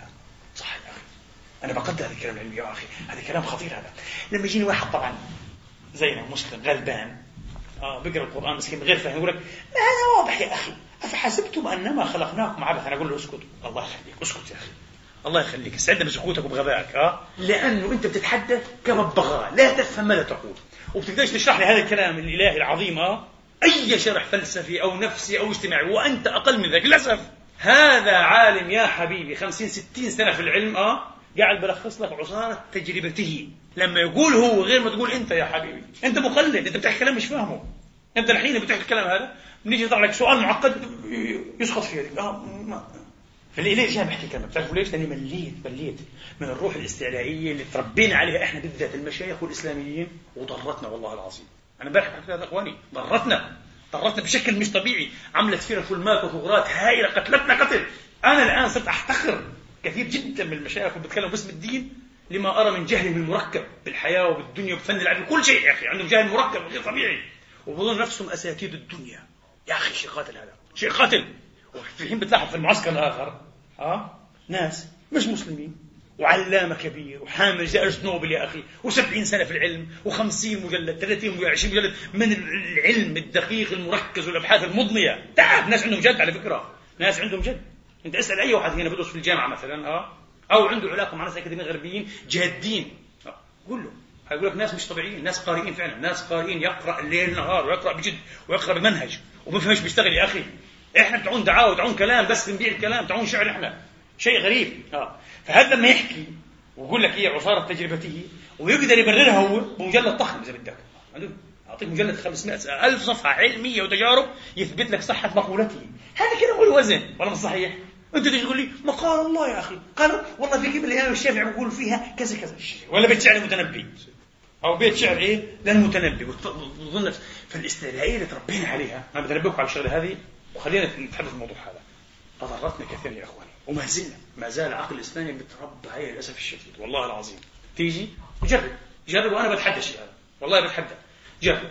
حصل معي دائما ويحصل معي أول مع شيخ تقليدي، مش شيخ بيحب يتعلم، مش شيخ تلميذ، شيخ تقليدي، دكتوراه عنده في الشريعة ولا حتى 5 دكتورات، مش مشكلة. وتكلموا عن نظرية مثلا في مدى طويل، الأخ مثلا في الفيزياء، الأخ اجتماعي في السوسيولوجيا، في سوسيولوجيا الدين، سوسيولوجيا الثقافة، في الأنثروبولوجيا الثقافية، في الأنثروبولوجيا الاجتماعية، في أي شيء في علم الوراثة يا سيدي، في علم الهندسة الوراثية، علوم دقيقة جدا، في علم الكوزمولوجيا، في أي شيء. اسمع هو ما بيكونش عنده هدف يستفيد شيء جديد مش فاهمه، هدفه كله فهمك في الأخير إنه خلاصة الشيء هذا أنا عندي قال تعالى، ما موجود يا أخي كتاب الله هذا، خلاص انتهى. وزي ما قلنا وهو عاجز وأعجز من أن يقدر على تبرير ماذا قال تعالى بمناهج العلم المحترم، ما يقدرش هو. فالأخي يقول لك لأنه الله قال لك وخلاص. طب يا أخي تقنع مين بها؟ تقنع مين؟ إنه الله قاله بس يعني. طب أعماق قول الله تعالى تبارك وتعالى تقدر تبحث لنا عنها؟ تقدر تكشف عنها النقاب أعماق القول هذا؟ تقدر تطلع منها نظريات تعالج بها أوضاع حقيقية مجتمعية ونفسية واقتصادية؟ تقدرش ولا فهم شيء. بس اللي أنا بقول لك نظريته هذا هو عمل هيك يا سيدي، و30 سنة في هذا البحث والنظرية يا أخي. فاستفيد، الله يخليك، تواضع وخليك بعقلية التلميذ. شفتوا كيف؟ ما عندناش. إذا كان أمس بقول لإخواني بقول لهم أنا كنت أتمنى وإحنا صغار إنه لقينا كتب ضخمة مثلا مئات وآلاف الصفحات بتحدثنا مثلا عن نظريات مثلا التحليل النفسي، سيغموند فرويد ومدرسته بشكل عام، بس تعلمنا هو التحليل النفسي كله، بس بالطريقة طبعا تراعي الأسنان والرتب العلمية. كتاب الآن 200 صفحة ملخص التحليل النفسي، ومن منظور نقدي ما عنديش مانع تقول لي في الأخير إحنا عندنا موقف من بعض النظريات اللي فيه، بس انتبه بصراحة كشيخ مش حقبلها منك. تقول لي عندي موقف كشيخ، أنت يا أخي مش عارف بصراحة، أنت يدوب ترهق ذهنك وتتعب نفسك وتقدر تفهم فحوى الكلام العلمي هذا. أنا بدي بصراحة إذا تتخذ منظور نقدي تتكي على مين؟ تسترشد مين؟ برضو بالعلماء المتخصصين عشان يكون كلامك الوزن وله مصداقية. مش ممكن يكون له مصداقية وأنت مش متخصص ويطلع في الأخير فرويد بيحكي في عالم وأنت في عالم ثاني وتفكر نفسك فهمت وجاي تنقد عليه. زي اللي بغني في مالطا، شيء مضحك يعني بصراحة، شيء مضحك. وهذا يحصل بالذات برضه مع الإسلاميين. حصل مرة في ميونخ، كان عمك يا أبو عمارة ومفكر إسلامي توفي قبل فترة والله عز وجل رحمة الله عليه، عنده ما شاء الله 70 مؤلف، وكل مؤلفاته فكرية، العلمانية، الليبرالية، المش عارف ايه، الوضعية، فلان زكي نجيب محمود وبتحدث. وكان قاعد الدكتور قرضاوي وفلان على المهم وانا فبحكي الرجل هذا 70 مؤلف عنده يا اخي، 70 مؤلف. هذا في نظر الشباب المسلمين مفكر كبير جدا جدا، هذا ولا ماركس ولا اي واحد في الغرب قد بيفهم زيه يعني، هو مش فاهم حاجه بصراحه، ولا شيء ما اسمح. نقل فيش عمل علمي جاد، فيش تعمق حقيقي يا اخي، نقل كله نقل، والناس تغرح عن الجهله. فقال أنا والله لما ناقشته عشان موضوع الدكتور زكي نجيب محمود، وطبعا هو وضعي من أتباع أوجست كونت، وأنا قلت له يا أستاذنا عن إذنك ممكن أتكلم كلام؟ قال تفضل. قلت له ما في علاقة بين زكي نجيب محمود وبين أوجست كونت إطلاقا. قال لا كيف يا ابني؟ طبعا هي باستعلاء، طبعا ولد صغير شاب صغير قبل 9 سنين، ما توقعش إنه ولد صغير مسلم أو إسلامي إنه إيه بيفهم في الفلسفات، هذا مستحيل.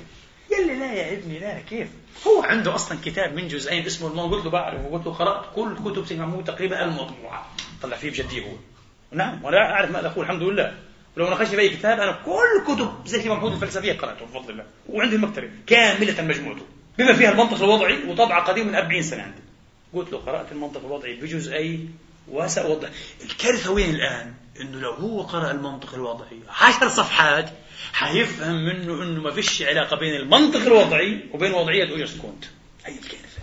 كاتب بحاول يفهمه هو، فهم الناس إنه هو عارف المنطق الوضعي وكذا، وهو لا عارفه ولا قرأ ولا فتح كتاب.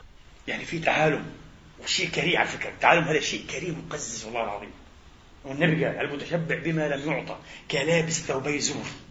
شفتوا لابس ثوبي زور كيف؟ يعني ثوبي إفك والعياذ بالله، مستعيب له ثوبين ولبسهن، وقال ايش فينا بنت خال، انه هذا وانه مش طبعا هو كحتان زي ما بيقولوا، ومقطع وشحات وعامل حاله بيلبس لباس، قال امراء يا اخي روح اشلح بين على حقيقتك. شيء النبي قال هيك شبهه تشبيه نبوي. تخيل كانه النبي بيقول يعني انه كل صاحب دعوه سيتعرض ان عين واجل لتعريته من دعواه، وحيظهر عظم بلا لحم، حتكون فضيحه كبيره. النبي قال لأنه ثوب الزور هذا أو ثوبات الزور مستحيل بده يستردهن، يقول لك أعطيني ثوبين يا أخي الله خليك أعطيني، بس لا اليوم في حفل كبير وفي الأورف والتبديان، لا تبديان روح علينا إذا بدك على الأورف، حيشوفوك بحجمك الحقيقي.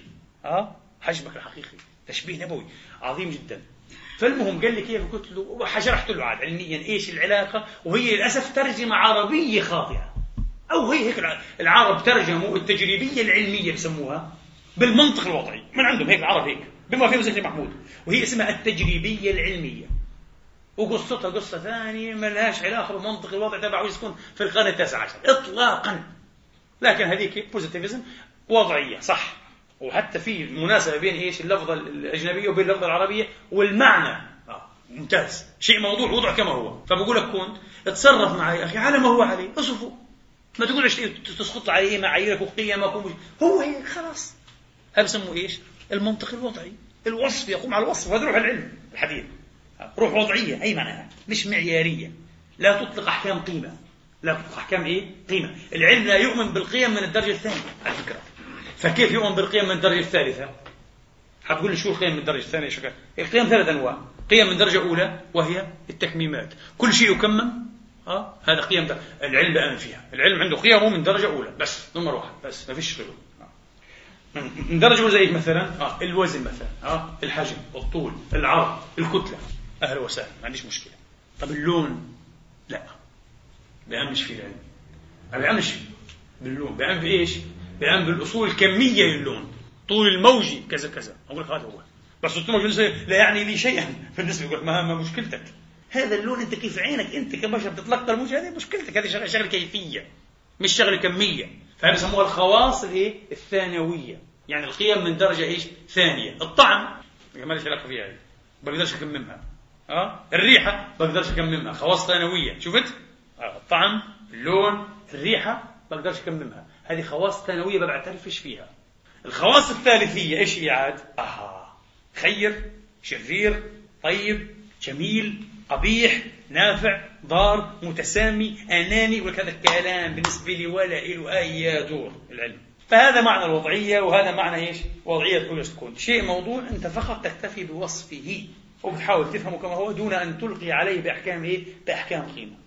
المهم لما فهمت إيش الفرق بين التجريبية العلمية ترجمت خطأ أو اختيار عند العرب بالمنطق الوضعي وكذا كذا، بارك الله فيك يا ابني مش عارف، بعد ذلك الموضوع الثاني فشوف بالله عليك بنناقش ناس في تخصصاتهم ووضعهم، كان بناقش إيش؟ واحد بدافع عن زكي نجيب محمود، وهم القضية كلها عن فكر مين؟ عن فكر فيلسوف المنطق الوضعي أو التجريبي في العالم العربي اللي عايش 70 سنة يناظر ويبشر وينافع عن إيه؟ عن التجريبية العلمية اللي هو زكي نجيب محمود. فتخيل لما هذا يختزل كله لدى واحد متعالم ومدعي يا إخوان بكلمات وأشياء لا تصيب الحقيقة وما لهاش علاقة بالحقيقة. طب يا أخي فضيحة هذه والله العظيم، كارثة هذه. بس إحنا عندنا بين الإسلاميين لا فهمان يا أخي يتكلم زي محمود ومنطق وضع كتاب بالإنجليزي كمان كتبها جايبها نقلها وأكيد مش عارف حتى يلفظها بس فبنختار كذا ونشرح في حالنا إحنا. لا، لكن أنا بقول لكم بقبلهاش المنظور النقدي هذا منك إيش كشيخ كمنظور نقدي علمي، ما اقبلهاش. بعد ما تتوسل بالمنظور النقدي العلمي، الناس اللي انتقدوا فرويد علميا وهم كثار جدا جدا جدا بفضل الله عز وجل. طبعا لحد الآن في نوعية من الصنمية الفرويدية لسه بعض المعاهد العلمية فيه صنموه، يعني مش هذا ممنوع، لكن طبعا ما كتب ضده من دراسات بالآلاف بحمد الله، عشرات الآلاف. طبعا أبرز تلاميذه كارل جوستاف يونغ، هذا فظيع، هذا السويسري، هذا فظيع وعلامة كبير، هذا إنسان خطير، عارض فرويد معارضات كبيرة جدا جدا. معارض ذكرنا أمس ألفريد أدلر النمساوي لفرويد برضه أكبر، وانتهت بإيش؟ انتهت بنوع من التشاتم حتى والتعادي، نوع من التعادي الشديد والمرارة، حتى لما مات أدلر نفسه فرويد انزعج من أحد أصدقائي ليش أجي ينعيله إياه وقال له يعني إيش أنت زعلان كثير إنه مات؟ يعني هذا مجرد واحد من قرية بسيطة فقيرة في النمسا هنا وراء غازي وانتهت حياته في اسكتلندا ويقبر عنده اسكتلندا شيء كان كبير، أو يقبر غازي كبروفيسور كبير. قال له مش بيستحق الشيء أدلر هذا، بيستحق أن يضل ريفي نمساوي ريفي ما حد سمع فيه. فالمهم لأنه عارض كثير، عارض فرويد بشكل غير طبيعي. بعدين الموجة الثالثة بيسموها أو علم النفس الإنساني، عارض الفرويدية بشكل مش عادي كله، معارضة كاملة يعني. بعدين علم النفس بيسموه البعد شخصي، بوست بيرسونال، البعد شخصي أو البعد ذاتي، بيسموه البعد ذاتي العرب، البعد ذاتي يعني البعد الذاتي ضد الفرويدية بالكامل كمان. بيسموها الاتجاهات الأربعة، غير طبعا السلوكي واتسون وسكينر والجماعة هذولا. المهم ما عليناش. فأنت بعد ما تتوصل المفروض، أنا بحكي لكم عن مأساتنا احنا كيف نشأنا كإسلاميين، وما زال شبابنا بيجوا بنفس الطريقة، وتشوفهم في كتبهم وعلى التلفزيون شيء محزن جدا جدا. لا يا حبيبي، المفروض تتوسل بالنقد العلمي أنت للفرويدية واللي إيش العلماء وتحاول تفهم هنا وهنا، وبعد هيك ما فيش مشكلة، عندك أنت فرصة أنك تقول لي أنا من منظور ديني بعد ما فهمت إيش الفرويدية، إيش العلماء حكوا عنها، إيش اللي عارضوها، إيش اللي دعموها، أنا الآن من منظور ديني كمتدين ما بدعيش أني أنا عالم لي كلمة في هذا العلم، لا ماليش كلمة في هذا العلم، هذا مش تخصص، ما أقدرش أتكلم فيه أصلا ولن يسمع لي، ولا مش صحيح. أنت تخيل شيخ أدخن شيخ الأزهر مثلا، نفترض هو مش أدخن شيخ طبعا، بس يعني كرمز يتكلم عن الفرويدية مثلا بدون تقدمها مثلا، يجي واحد ما هالمدرسة هذه أو حتى درس النفس يقول لي يا مولانا عمرك سمعت بمجموعة الضبط ومجموعة التجريب؟ يقولوا مجموعة أكيد مش حيفهم طبعا الشيء هذا. وهذا طبعا ABC بتعلمها طالب العلوم الاجتماعية والإنسانية هذا في أول فصل دراسي، صح؟ يدرس فيكم الأحكام أول فصل أول أسبوع بعلموك كيف نقوم بالتجربة العلمية في وسائل طبعا من ضمنها بيسموها التجربة، كيف نقوم فيها، بعلموك عاد آليات التجربة هذه، ومن ضمنها ما يعرف بمجموعة الضبط ومجموعة التجريب. مجموعة الضبط هذه عامل محدد لصحة التجريب في التجريبية، وهذا مش سامع فيها لسه، وبده يتكلم لي في علم النفس مع العمالقة. يا أخي شيء محزن هذا ومخزي، مش صحيح، لا يجوز لك هذا. اللي حصل ما كان الشيك، اللي حصل لأنه تختزل لنا مثلا مدرسة تحليل نفسه كلها في 40 صفحة أو في 20 صفحة أو في 10 صفحات أو في صفحة أحيانا، إنه هذه تحت فرويد وجماعته، وفرويد يهودي وفرويد صهيوني، والصهيونية كما تقول البروتوكولات استخدمت أفكاره عشان تدمر الأخلاق عند البشر وتعريهم وتخرب لهم قيمهم. وطبعا كله كلام هيس وكلام فارغ وخزي. وهذه نظرية المؤامرة، آخر صفحة قريتها في نظرية المؤامرة، واسمحوا لي إخواني في حزب التحرير مع احترامي لهم واحترامي لوجهة نظرهم، بعثوا لي ورقة امبارح بارك الله فيهم إني أقرأها عن كارثة توقيع حماس الاتفاق مع عباس للفتح، وقرينا وطلعت برضه مؤامرة. حتى مؤامرة توصيل حماس للسلطة مؤامرة عشان تنتهي قال بالنتيجة هذه، خلوهم يوقعوا على الشيء هذا. قال يعني كان هذا يكون مدروس ومفهوم وبدهم كانوا يوقعوهم ووقعوهم. هذا كلام فارغ بصراحة. وبهذه طريقة تفكير جنونية إن لم تكن انتحارية بصراحة. عارف أنا متى بحترم هذه الطريقة الجنونية؟ طيب طبعا الجنون ما يحترم، أحيانا خذوا الحكم من الأفواه المجانين، ما في مشكلة. أنا بقولش إنه إخواننا في حزب التحرير، لا، بقول الطريقة، وطبعا كلنا بنقع فيها. أنا 20 سنة وقع فيها. أنا تربيت على الفكر الإسلامي بالطريقة هذه، كله طريقة مؤامرة، كل العالم مؤامرة، كل شيء مؤامرة، العلم مؤامرة، الفيزياء، الكيمياء، التحليل النفسي، الطب، كله مؤامرة يا أخي. الدنيا كلها مؤامرات طلعت، بتمروا بينا إحنا وبس. كمان انتبهوا، شيء مضحك يعني، شيء مخزي. ممكن أحترم هذه الطريقة الجنونية في التفكير. عارفين متى؟ لو كان هذا صاحبنا ما شاء الله قبل ما تخش حماس الانتخابات، قبل بقراءة للأفق والمعطيات والشروط السياسية، فهم والله أنا اللي شايفه بقراءتي إنه المفروض الآن نستقبل خطوة يعلى فيها من شأن حماس ويسمح لها بالمشاركة السياسية في أعلى مستوى، على مستوى أو في المستوى الثاني على فكرة، مش على مستوى، على مستوى الرئاسة الثانية بيسموها، مستوى رئاسة الحكومة مثلا، وما يتلوه طبعا وما يستتبعه. وليه؟ علشان حيصير واحد من سيناريوهات 5 في نظري، 1 2 3 4 5. وأنا كمحلل سياسي صاحب رؤية فيزيون أو فيجن بشوف إنه لا، اللي عنده أرجحية نسبية، انتبهوا، تعبير علمي مش أرجحية مطلقة، أرجحية نسبية، هو السيناريو رقم 3 اللي ممكن ينتهي في الأخير بلي ذراع حماس والتواطؤ عليها بحيث توقع اتفاقية مضمونة الاعتراف بدولة إسرائيل. لو هذا الكلام قاله وبعدين أجي حصل، وبعدين طلع لي بيان حقول له تحترم، اتفقت اختلفت معك تحترم، عندك رؤية، عندك نفاذية، عندك نوع من الاستشراف، بحترمك، بس مش تضل لي ساكت ولما تقع الفاس في الراس قال يجي يحلل لي ويكشف لي عن المستور على طريقة فكر، لأن دائما بنتقدها بصراحة. هذا كلام فارغ، وهذا إغراق في عقلية المؤامرة لا يحترم بصراحة. فإحنا علمونا نشأونا إنه كل الأمور تقريبا مؤامرة زي، فطلع فروض يهودي صهيوني، والصهيونية استغلت عشان كذا كذا كذا. طب هل فعلا فروض يهودي؟ فروض لا يعترف بموسى، فروض يرى أن موسى كله شخصية أسطورية. إيش رأيكم؟ قريت كتاب أنت عن موسى والتوحيد؟ اقرأ. هو يشكك فيه في شخصية موسى، واللي بيعترف به غير موسى التوراة، شخصية مختلفة تماما، صفاته ووضعها مختلف تماما. واليهود نقموا عليه جدا جدا وحكموا بردته وزندقته، وهذا مهرطق وزنديق وخارج عن الدين. لا، في صالح الإسلام فهمك أنه لا، يهودي متحصن ومتأثر جدا بالتوراة وبالتلمود، والصهيونية دعمت أفكاره. لكن المحلل الغربي والمؤرخ الغربي ابن الحضارة هذه، وهو مسيحي طبعا مش يهودي، وما كانش كثير يعشق اليهود. يهودنا افرض نفسه ما كانش معشوق كثير، تعرفوا قصته. المهم ما علينا ولا حتى أينشتاين كان معشوق كثير، ولا هايزنبرغ ولا كذا. لكن هذول المحللين اللي بدرسوا تاريخ الأفكار وتاريخ المناهج غير يا أخي، كلام بالعكس. التحليل النفسي هذا جاء ردة فعل ضد العصر الفكتوري بقمعيته وكبتيته وظلمه وصرامته، ومش هو بس، عدة موجات أخرى جاءت فعلا كرد فعل على هذه الصرامة الفكتورية. تحليل علمي مجتمعي ثقافي واضح، وبده أفق عندك تكون دارس التاريخ وفاهم شو العصر الفكتوري، وش مزاياه في التربية وفي التعليم وفي علم النفس وفي الطب وفي السجون وفي العقاب وفي كله تفهم. بس هذا ما يقدرش عليه واحد زين للأسف، ولا واحد شيخ. يقدر عليه ناس محترمين بدرسوا الفكر باحترام وجدية وبأخذ وقت 20 سنة يقرأ على تاريخ الأفكار. طلع كتاب في 200 صفحة، كتاب معتبر، تقدر تستفيد، تتعلم تصير بشر، تعرف كيف تفكر يا أخي. إحنا لا.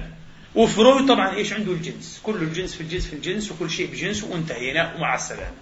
فطبعا هل واحد فينا نشأ بالطريقة أنا نشأت هكذا بشوف نفسه في الأخير مدفوعا أنه يتعلم إيش هو فرويد، إيش هو التحليل النفسي؟ لا ما يقول لا أحتاجه، لأنه هذا كومة زبالة فكرية، وهذا رجل صهيوني، وهذا الصهيوني استخدمت أفكاره. أعوذ بالله، ليش أضيع وقتي ولوث أفكاري وضميري بهالدراسات السخيفة هذه؟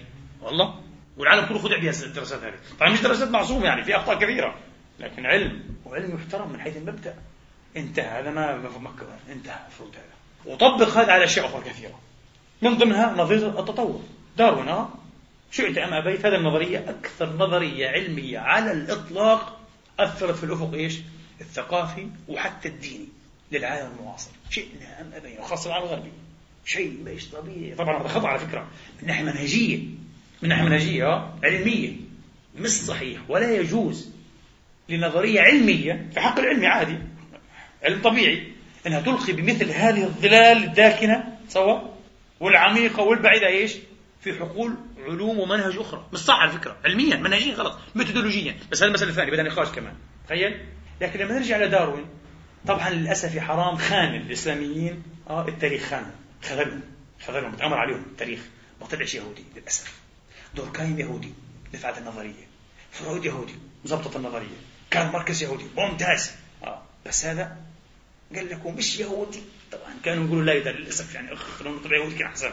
مش يهودي، كان يقولوا يهود الأربعة. كان بصير ممتاز اللي دمروا البشر كلهم. وانتم عارفين ماذا أقصد؟ اللي قال الفكر الإسلامي بيعرف كيف العقلية هذه. فطلع قال لك هو صح مش يهودي، ولكن اليهود استغلوا أفكاره ما تركوهوش، لقطوه وهم اللي أعطوه برضو شأن وأعلوا من أفكاره. من وين الدليل يا جماعة الخير؟ قال لك البروتوكولات حكماء صهيون. البروتوكولات تقول انتهى. وإذا قالت البروتوكولات تصدق انتهى. البروتوكولات مش نحكي عن البروتوكولات، طبعا هي هذه طلعت أسطورة خرافة فارغة بالكامل للأسف الشديد. هنحكي عن شرب ثاني. ومين هذا داروين؟ هذا اللي بيقول الإنسان قرد. الإنسان قرد يعني مترقي من قرد. بس هذا داروين، هذا علومه، هذه مناهجه، هذه شخصيته الرجل هذا. تعرفوا صورون إياه كمان؟ صوروا إنه عالم كسول.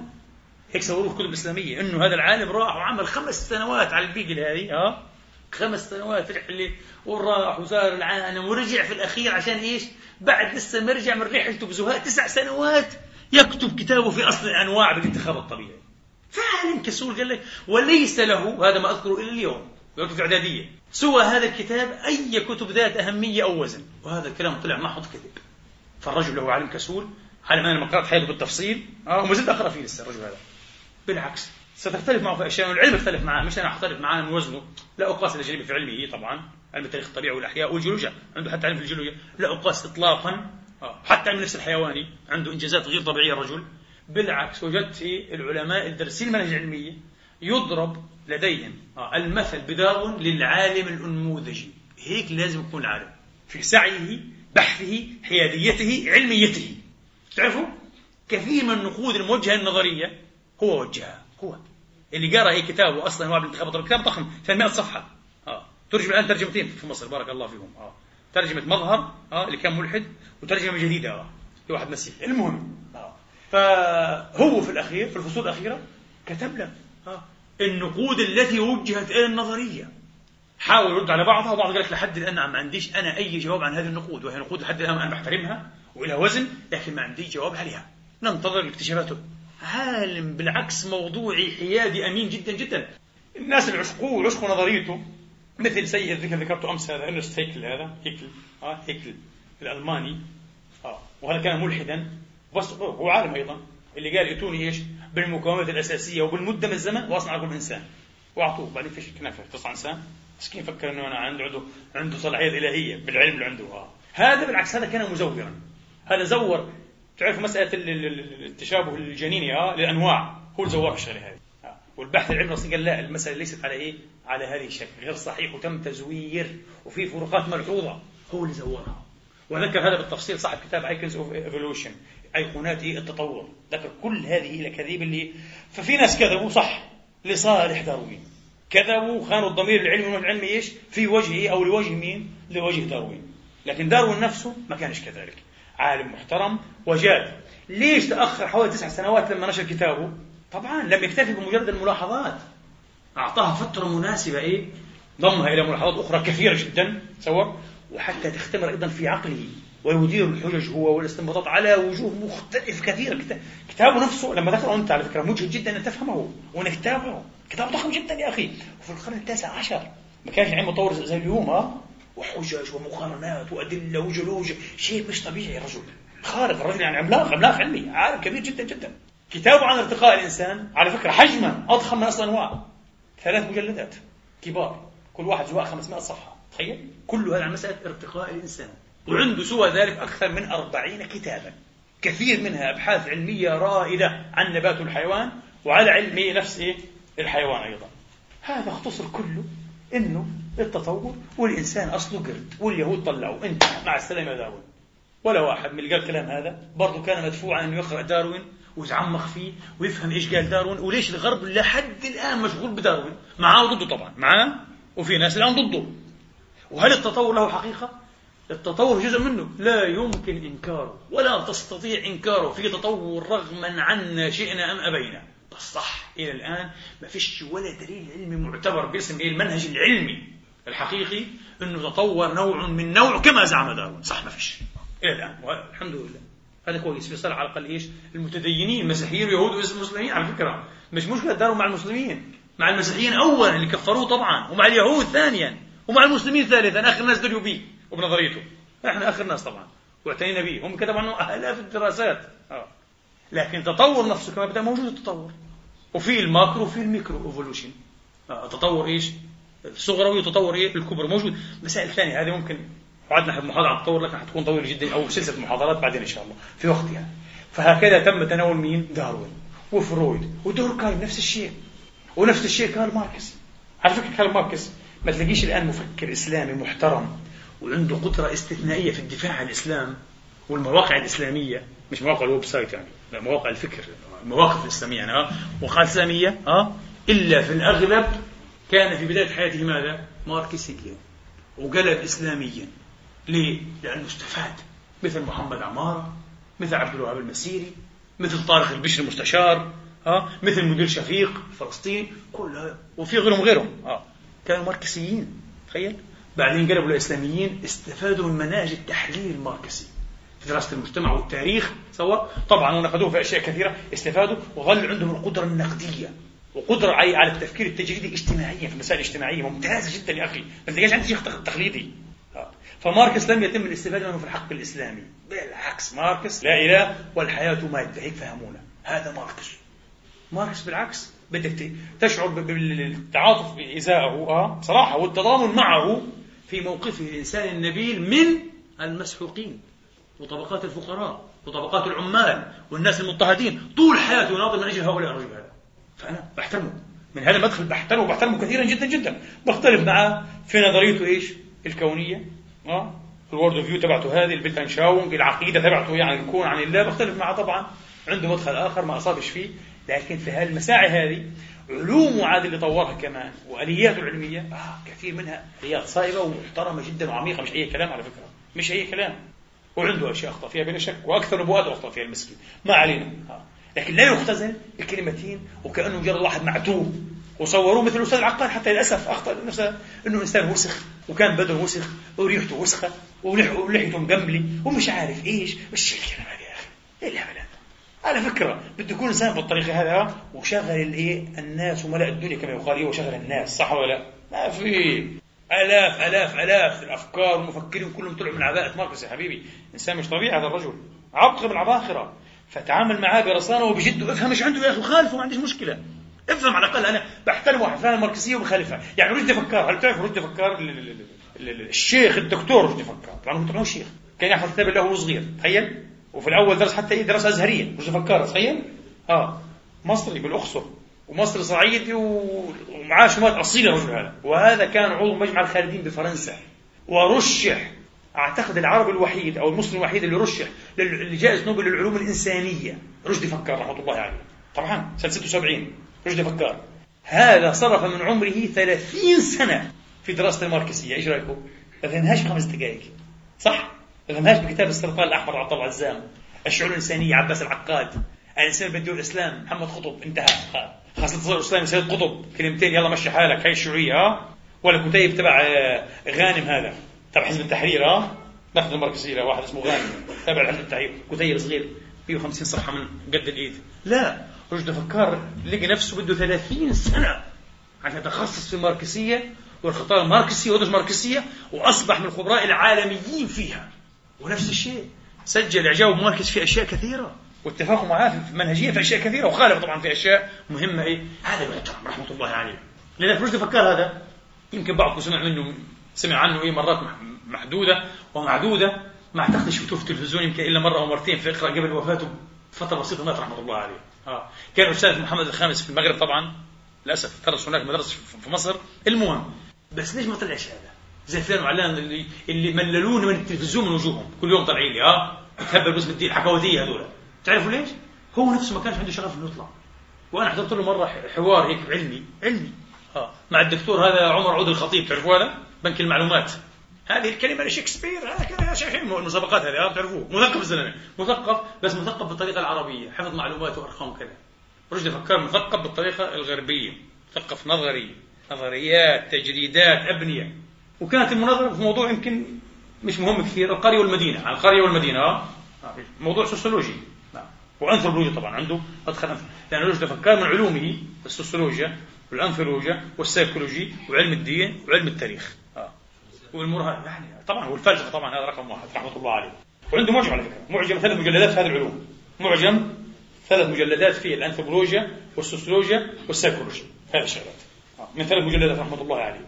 وعنده كتاب عن المراهنة الصناعية من مجلدين ضخمين عن المراهنة الصناعية، شوف الاسم حتى دراسات معمقة جدا.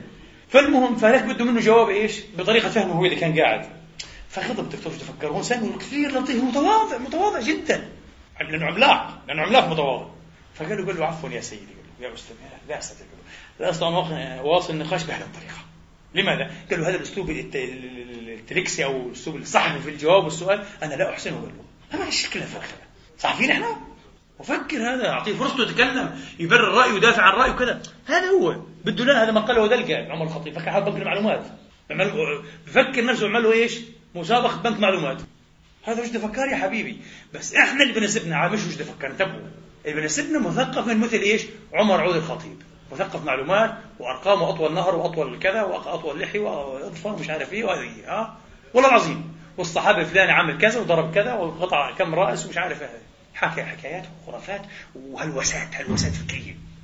إنه يطلع مثقف في الأخير ونستقدر نستوعبه، يتكلم لك ساعة متواصل مثلا مثلا عن معضلة مثلا تمدين الريف مثلا، الموضوع نقش فيه مثلا موضوع نقول له سوسيولوجي وأنثروبولوجي عنده بعد، وطبعا اجتماعي ودرجة أولى. المهم لا ما تقدرش تكشف بطلع هذا الشيء كيف معلومات زي هذا مش قادر.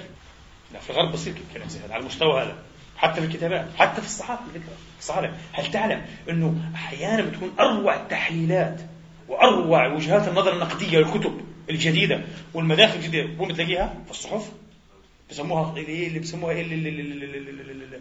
يعني صحف عرض مثلا الكتاب العلمي أو عرض الكتاب الأدبي، ومكتوبها صحفيين، بس صحفيين متخصصون يا حبيبي اللي بيشتغل في الشغل هذه 40 سنة بكتب لك مداخل الشيء رائع. المؤلف نفسه أحيانا بيختبس هذا الشيء كلام الصحفي بحطه على غلاف كتابه وبيعتز به أنه قدر يقيم له فعلا مشواره ومسعى الفكري بطريقة نادرة جدا. هذا الصحفي الأجنبي لأنه ناس جادون في جد في كل شيء.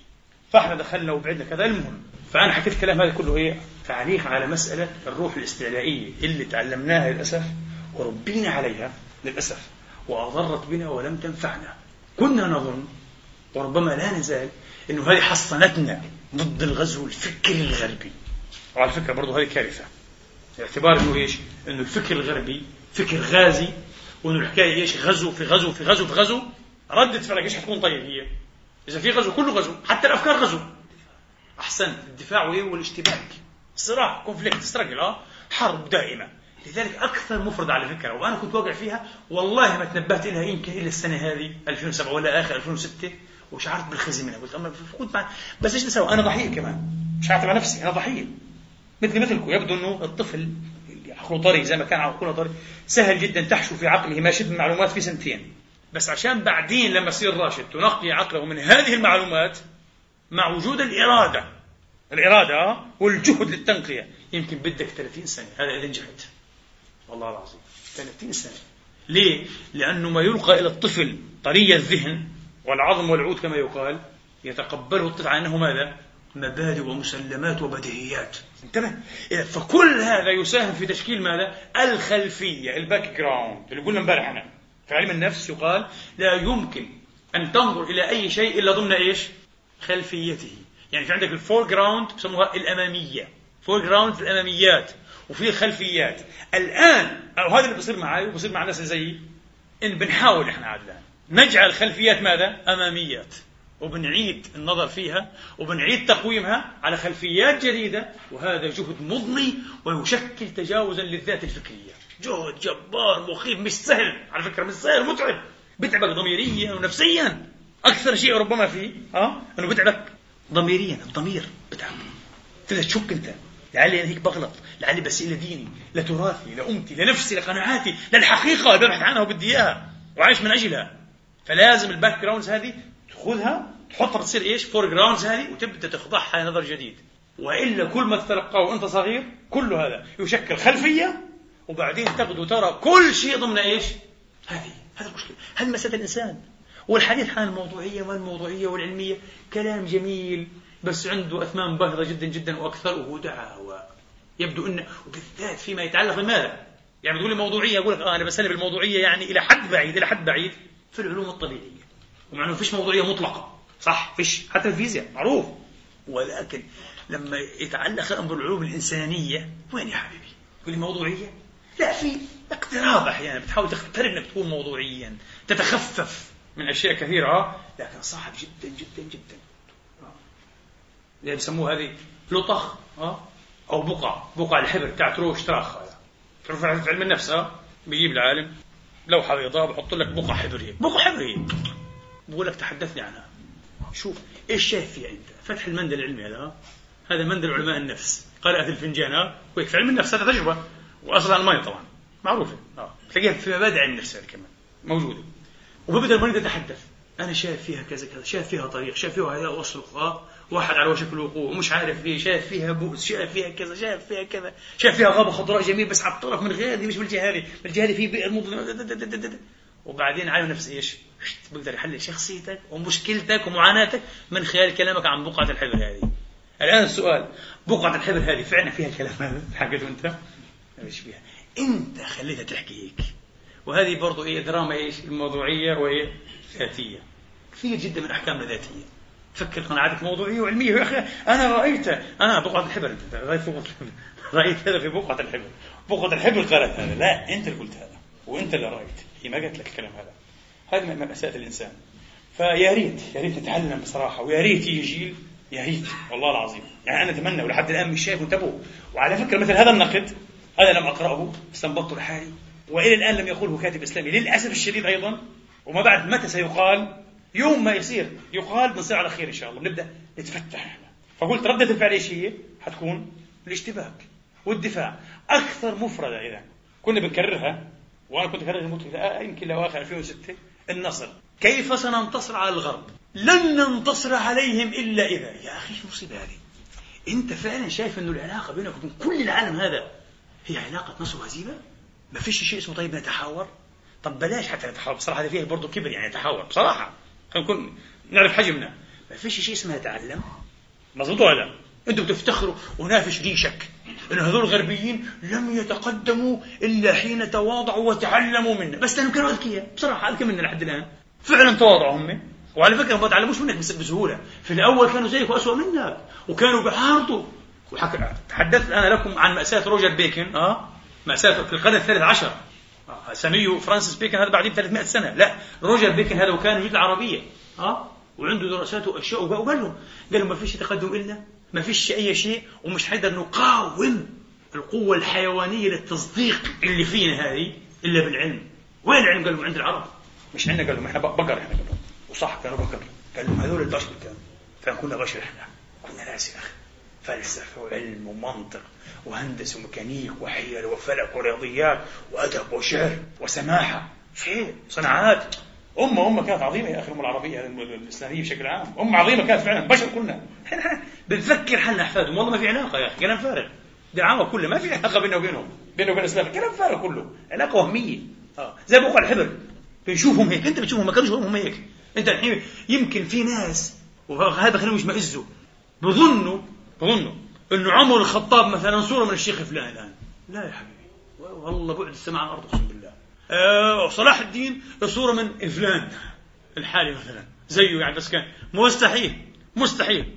اقرأ عن صلاح الدين أنت كمسلم الآن، بالذات مسلم القرن 21 أو القرن كذا، إيش أكثر شيء حيصدمك فيه؟ مين يقول لي إيش أكثر شيء بيصدمنا فيه؟ أحسنت، تسامحوا. صلاح الدين ما كانش مشحون بهذا القدر من الكراهية والعنف والحقد والإلغاء، صور أبدا. صلاح الدين كان إنسان واقعيا، في وقوع ناس احتلوا بلادنا لأنه كنا فعلا عندنا زي ما قال لك بالنبي قابلية لأنه احتل، صح؟ يعني لو كنا احنا ما عندناش خبرة نحتل، بيقدروا يحتلونا؟ ما بيقدروش. يعني الآن واحد مثلا قوته نقول 10 نقاط وأنا قوتي 3 نقاط، بقدر أدفعه؟ بقدر أدفعه بصراحة. بقدر أسرعه؟ مش حقدر أسرعه إذا المواجهة مباشرة من غير حيل ومن غير إيش عوامل المساعدة، مش حقدر. واضح جدا. فإذا جاءت لحظة وصرعته معناها بفهم أنه إيش؟ أنه خارط قوة. أنا 3 أكيد هو نقطتين ولا نقطة ونص. هيك صار في أمتنا، وبالذات الحملة الصليبية الأولى لم تقرأ عنها أنت، وصلت بعد يعني زهاء 3 سنوات تقريبا إلا قليلة، منهكين تعبانين. قال لك لو حاربهم الذباب لغلبهم. إيش رأيكم؟ وصلوا معرة النعمان أكلوا الجيف، أكلوا جيف الجثث تبعتهم، يموت الجندي يأكلوه، مهلوكين. هذول وصلوا واحتلوا القدس وذبحوا 70,000 في نهار واحد، وعامة الخيول للركب، شبعوا من دمنا. معنى ما كانش في أي مقاومة يعني، ولا أي روح حتى للجهاد. استسلام. أمة كانت بالمرة تعبانة خائرة منخورة. ادرس ليش أمتنا وصلت أيامهم لهذا القاع، لهذا المنحدر، مثل ما هي الآن. الآن الأمة تتآمر على نفسها، صحيح؟ الآن الأمة تتآمر على نفسها، تقتل شرفائها الآن، تجرم مناضليها، تجرم مقاومتها الأمة الآن. شيء غريب يا أخي، بصير انتحار، أمة تنتحر، مش ممكن. فهذا اللي صار. صلاح الدين أجا فهم مش حيعتب عليهم، وما عملش إيش ديوان هجو وأهاجي في الصليبيين، المناجيس الملاعين الكفار عباد الصليب وولاد الكلب وولاد كذا ومش لا لا لا لا، بالعكس. قال لك ناس أجوا بقوتهم وانتصروا علينا، عملوا ممالك لهم 200 سنة، بدنا نحاول نكمحهم من قالوحهم، والقوي بيغلب. ايش المشكلة؟ وبدي أحاربهم وأصالحهم برضو بفروسية الفارس المسلم، الشرف، السماحة، أحكام القرآن، كله طبق وأحسن تطبيق. كم مرة قتل فيها الصليبيون إيش؟ قوافل الحجاج المسلمين ومدنيين كثيرا، ولا مرة صلاح الدين عملهم بالمثل. قال لك لا، هم ليسوا قدوة لنا، يقتلنا، أنا ما أقتلش مدنيين. لما ريكاردوس هذا أو ريتشارد يعني قلب الأسد هذا لما مرضوا اعتلوا كذا يموت، مين بعث الطبيب؟ صلاح الدين. ما قالش في 60 داية الله يلعن، لا لا لا لا، قال لك مروءتي وفروسيتي العربية الإسلامية لا تسمح لي بهذا الشيء، أنا بقتله في الميدان بما أنه مريض وما فيش عنده طبيب منهم. لأنه ما شاء الله، اقرأ أنت كتاب الاعتبار لأسامة بن منقذ، بضحك محمد بن قراء، وشوف إيش الطب الصليبي يا حبيبي. شيء فظيع، شيء فظيع، ينتهي بالقتل خلص كذا، مخبطون لو مين مع السلامة. شيء فظيع، لأنه كان الأباطرة هنا والملوك العظام كانوا بيداووا بلبن ايش اسمه هذا، بول حمير، يجيبوا بول حمير يشربوه، قال هذا دواء. هيك الطب كان الغربي أيامها ما شاء الله. لا، طب صلاح الدين كان طب عربي إسلامي عاد متفوق جدا يا حبيبي. فهو البحث طبيب وأكثر من طبيب، وداووه حتى أبل مرضه، داووه حتى أبل. صلاح الدين يا بابا، صلاح الدين لما فتح بيت المقدس سمح للبطريرك تبعهم بطريرك المسيحي، قال له ما قالش هذا هو الزنديق اللي كان إيش بيستخدم كتاب مقدس للتحريض علينا، اقتلوه شر قتله، دعوني أدخل به الجنة، كما يقتل بعضنا الآن دعوني أدخل به الجنة. مسلم يقتل مسلم تحت شعار دعوني أدخل به الجنة. قبحكم الله، قبح الله هذا الجهل، هذا الإجرام. صلاح الدين قال له قال له أنت يا نيافة البطريرك بتطلع معزز مكرم، ولك أن تحمل ما شئت من الذهب والجواهر والأحجار الكريمة. فطلع الزلمة قال لك بأحمال تقدر لا يعلم قدرها إلا الله، ودفع فقط دفع فقط الضريبة المفروضة عليه 1 دراهم، بضعة. وكل واحد ما كانش عنده من أسراهم ما كانش عنده قدرة أنه إيش يعني، أو ما كانش فيه إمكانية أن يفادى تدفع فديته، دفعها الكامل أخوه صلاح الدين ودفعها كمان صلاح الدين. قال لك ندفع ونحررهم، حرروا الصليبيين، يلا خليهم. صعقهم بسماحته. إيه السماحة هذه؟ تعرفوا ليش؟ لأنه كان في نظري أقوى. أنا بقدرش أفهم التسامح من ضعيف، صدقوني. التسامح بده يكون من شخص أقوى. وحيث تسامح، وقال أنا بدي أسمح لك ببعض حقي، بدي أورجيكني كيف أرفع منك، بدي أورجيكني أنا مثال، تفضل روح. لكن إحنا لأننا في موقع الضعف. وعلى فكرة أنا بهذه الطريقة الآن بدأت أتكلم علميا، قبل شوي ممكن عاطفيا. تعرف ليش؟ مش لازم أعتب على نفسي، على أمتي، علينا يعني كمسلمين، لأننا مش متسامحين وضيقوا الصدور لا، بالعكس، التحليل الاجتماعي والثقافة يعني بيقول لك إنه هذا وضع تقريبا طبيعي. لو كان في لدينا قدرة خارقة علينا مش حنكون هيك، حيعدل. بس احنا بشر يبدو أننا أضعف من مستوى ديننا، أقل من مستوى إسلامنا، مش قادرين بصراحة، مش قادرين نعكسه، شوهناه احنا. فلأننا ضعاف ونشعر فعلا بالمؤامرة وبالكيد، وفي نفس الوقت بالضعف وقلة الحيلة، فنفزع لماذا؟ للكره، للحقد، لتأريث النيران، للإرهاب. إذا أمكن يقول لك أيوه إرهاب، اعمل اللي بدك إياه. للأسف لا نستطيع أن ننكر أنه في مسلمين بأيدوا قتل الأبرياء، صح ولا لا؟ اللي بيقول لي غير هيك بيقول له لا أنت مش عارف الوضع. في مسلمين بأيدوا قتل مدنيين، ضربات مدنية، ضربات لندن بأيدوا، شفناها في التلفزيون على فكرة. أنا سمعت واحد هنا في فيينا مثلا قال لي أنا بأيد داعش الحمد لله، ولكن أنا شفت في التلفزيون مشايخ باكستان عشان كل صادق مش عرب قال هذا جهاد وأنا أؤيد هذا الشيء، أنا أؤيد هذا الشيء. الضربات هذه يجب، هم يقتلون مدنيين نقتل مدنيين بصوت بالمزح بصوت عالي. قلت يا فضيعتك يا إسلام، فضيعتك يا إسلام القرن 21 بهؤلاء المجاذيب المهابيل الضعاف المهزومون. هؤلاء مهزومون، لو كانوا أقوياء وفعلا عندهم قوة هذا عمل. يقول لا أنا وصف في حسابي معك في ساحة المعركة، وين تتعدى علي بعلمك الأدب. عنده قدرتي بس لأن ما عندوش قدرة مسكين، عنده سيف من خشب هذا شو شيء. فلا إذا افهم معركتك وين هي. معركتك مش في إرهاب وقتل مدنيين، معركتك في التحضير، في التمدين، امتلاك العلم، امتلاك الآليات، صح؟ في الوحدة. هم متوحد وأنت مش متوحد، وحد نفسك يا حبيبي. خطابك هذا ما عرفش يعني إنه في إمكانية للتوحيد بصراحة.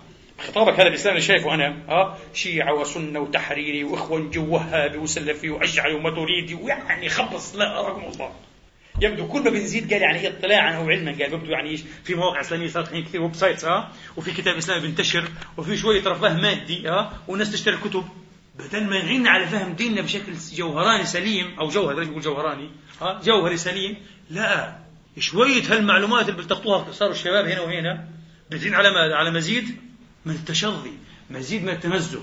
سألت سؤال في الأول ما جاوبتوش، بدي أجاوب منكم. مين يقول لي إيش أكبر درس ممكن نتعلمه مما يحصل الآن في بلاد الإسلام، سواء أفغانستان، العراق، العصر شوي فلسطين نسبيا أو غيرها، الصومال غيرها؟ في درس مخيف. مين توقع لي إيش هو الدرس هذا المخيف؟ الدرس المخيف في نظري أنه يبدو أن أوضاعنا ملغومة، كلها ملغومة ملغمة وجاهزة للانفجار بأدنى الأسباب والتأثيرات. يا حبيبي، هل كان واحد متوقع بصراحة قبل سقوط العراق للأسف، قبل هذا العار على الأمة العربية والإسلامية، أنه فعلا تقوم حروب طائفية وذبح بين الشيعة والسنة بهذه الطريقة البربرية الهمجية اللا إنسانية؟ ما كان. وخاصة أهل العراق قلت مستحيل. إحنا إذا في عدو وفي واحد بنعاني منه هو صدام، هذا ذبح هنا وذبح هنا، بهدل هنا وبهدل هنا، ما فيش عنده رحمة، هذا فيش عنده.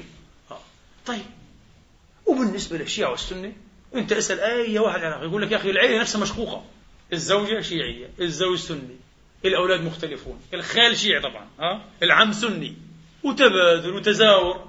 القبيلة الواحدة يعني أخونا عمر الراوي من راوة الراوي، هذه نصين قال لك، في راوة شيعة راوة سنة، نفس القبيلة نفس الأصول العربية. قبيلة نصها شيعي نصها سني، العيلة نصها شيعي نصها سني. تخيل، ما في، وعادي طبيعي وأشياء متعايشين. أنا سمعت شيخ، مش اسمه شيخ عفوا، أخ والله ظل في البيت، هو سني قبل أسبوع قال لي أنا درست عند الشيخ فلان الفلاني في المدرسة الفلانية في كذا كذا قبل كذا سنة، عمل دراسة إسلامية حوالي 6 سنوات. قلت طيب، قال لي والله أنا أشهد الله أنا درست المذهب الشيعي في كل مراحل الدراسة، والله قال يشهد الله أنه ولا مرة شيخ السني والشيخ فلان الفلاني أنه انتقد المذهب الشيعي أو قال هذا مذهب باطل أو محرف أو أبدا. شوف يعني هذا نزاهة، هذا عالم محترم، قال بدرسنا إياه دراسة علمية مثل الشافعي، هو درس المذهب الحنفي طبعا، مثل الحنفي مثل أي مذهب آخر. وإنه لازم تعرف مذهب أخوك اللي عايش معك في الوطن، صح ولا لا؟ عايش معك يا أخي، مزوج منك مزوج منه، اعرف مذهب أنت وعشان تعرف. وإحنا سمعنا الدكتور العلامة المصري العوة محمد سليم العوة قال إنه في دراسات مجمعية، علماء عاملين مجمع يعني وعاملين دراسات لبضع سنوات، وبعدين طلعت الدراسة إنه الخلاف بين المذهب الشيعي فروعيا وبين أي مذهب سني لا يزيد مطلقا عن الخلاف بين أي مذهبين سنيين. قال لك إحصائيا بالمسائل، شو هاي المسائل هي أدلتها، ما في نفس الشيء. فطلع كأنه مذهب خامس زي ما قال شلتوت شيخ الأزهر زمان، ودرسوا في الأزهر شلتوت رحمة الله عليه، درسوا في الأزهر درس المختصر النافع وكتاب الطبرسي في التفسير، درس هذا في الأزهر، وأنا عندي 2 طبعا الأزهر كان أيامها في غزلفة. شيء عجيب هذا، ولا واحد كان متوقع. بس في الحقيقة إنه لا، تحت يقول لك أو وراء الأكرم وراءها، وفي تحت هالرمات هذه في نار يوشك أن يكون لها ضرام. في بلا شك أن كل شيعي حامل على السني وشغلات هذول قتلوا أهل البيت، هذول اليزيديين، هذول أحباب معاوية، هذول كذا طبعا، وهذا كلام يعني يطبع من جيل لجيل. بالنسبة للسنة هذول اللي بيقلوا الإمام علي، هذول بيقولوا يا علي بيستغيثوا به، هذول اللي كذا بسبوا عمر، هذول طعنوا في أم المؤمنين عائشة، هذول كذا يصير هذا طبعا بطريقة التدسس بصير ومعروف والكل بيعرف، اللي حرف القرآن اللي كذا. طيب ممتاز. إيش السبب إنه هذا اللغم انفجر الآن؟ التساكت بيلتقي العالم الشيعي بالعالم السني، بتضبط بعضهم، بتعانقوا، أخي في الله أخي في الله، ما شاء الله بارك الله في سماحة الشيخ العلامة، والله فضيلة الشيخ الأستاذ العلامة قال، وكلها مجاملات كاذبة في الصدق، تساكت وتجامل ومجاملات فارغة عشان بس الإعلام. أما أنه نفتح ملفاتنا كعلماء بيننا وبين أنفسنا سوا عشان تطلع أجيال ما تترباش على كراهية مستكنة وعلى على ألغام فكرية. صح هو منفجر بس ممكن ينفجر في كل لحظة إذا دسنا عليه. أجوا ناس دوسونا عليه انفجر فينا. وهذا الوضع مرشح في أكثر من مكان. بتفكروا أنتوا الآن مثلا أنا على ضوء يعني مشكلة شيعي سني الآن بقدر أتخيل مشكلة إيش برضو حزبي وحزبي، حزب الفلاني الإسلامي مع الحزب الفلاني، حزبين كبار في الدولة الإسلامية. لو واحد وصل للسلطة وحكم والثاني عارض معارضة كذا دموية ممكن تستحيل برضو الحرب حرب أهلية حزبية مش طائفية. نعم. وطبعا السلاح الأكثر استدعاء والأكثر مضاء واستخداما هو التكفير، الطعن في العقيدة، طعن في العقيدة. ولا حصل يعني الآن أنتم تقروا بعض التعليقات السياسية على مواقف سياسية وفيها لهجة لهجة التكفير. سحبوا السياسة على العقيدة. يا أخي إيش دخل هذا موقف سياسي هذا؟ يعني افترضنا حتى حماس اعترفت بإسرائيل. أنا بتحكي لكم أنا هيك صراحتي هذه بتأذيني بس أنا بحب أحكيها. أنا لو محل حماس أو بدها تأخذ مني نصيحة حماس إيش تنصحنا؟ هقول اعترفوا بإسرائيل، اعترفوا بالفم المليان، اعترفوا بإسرائيل. بس مش اعتراف على طبق من فضة ولا من ذهب.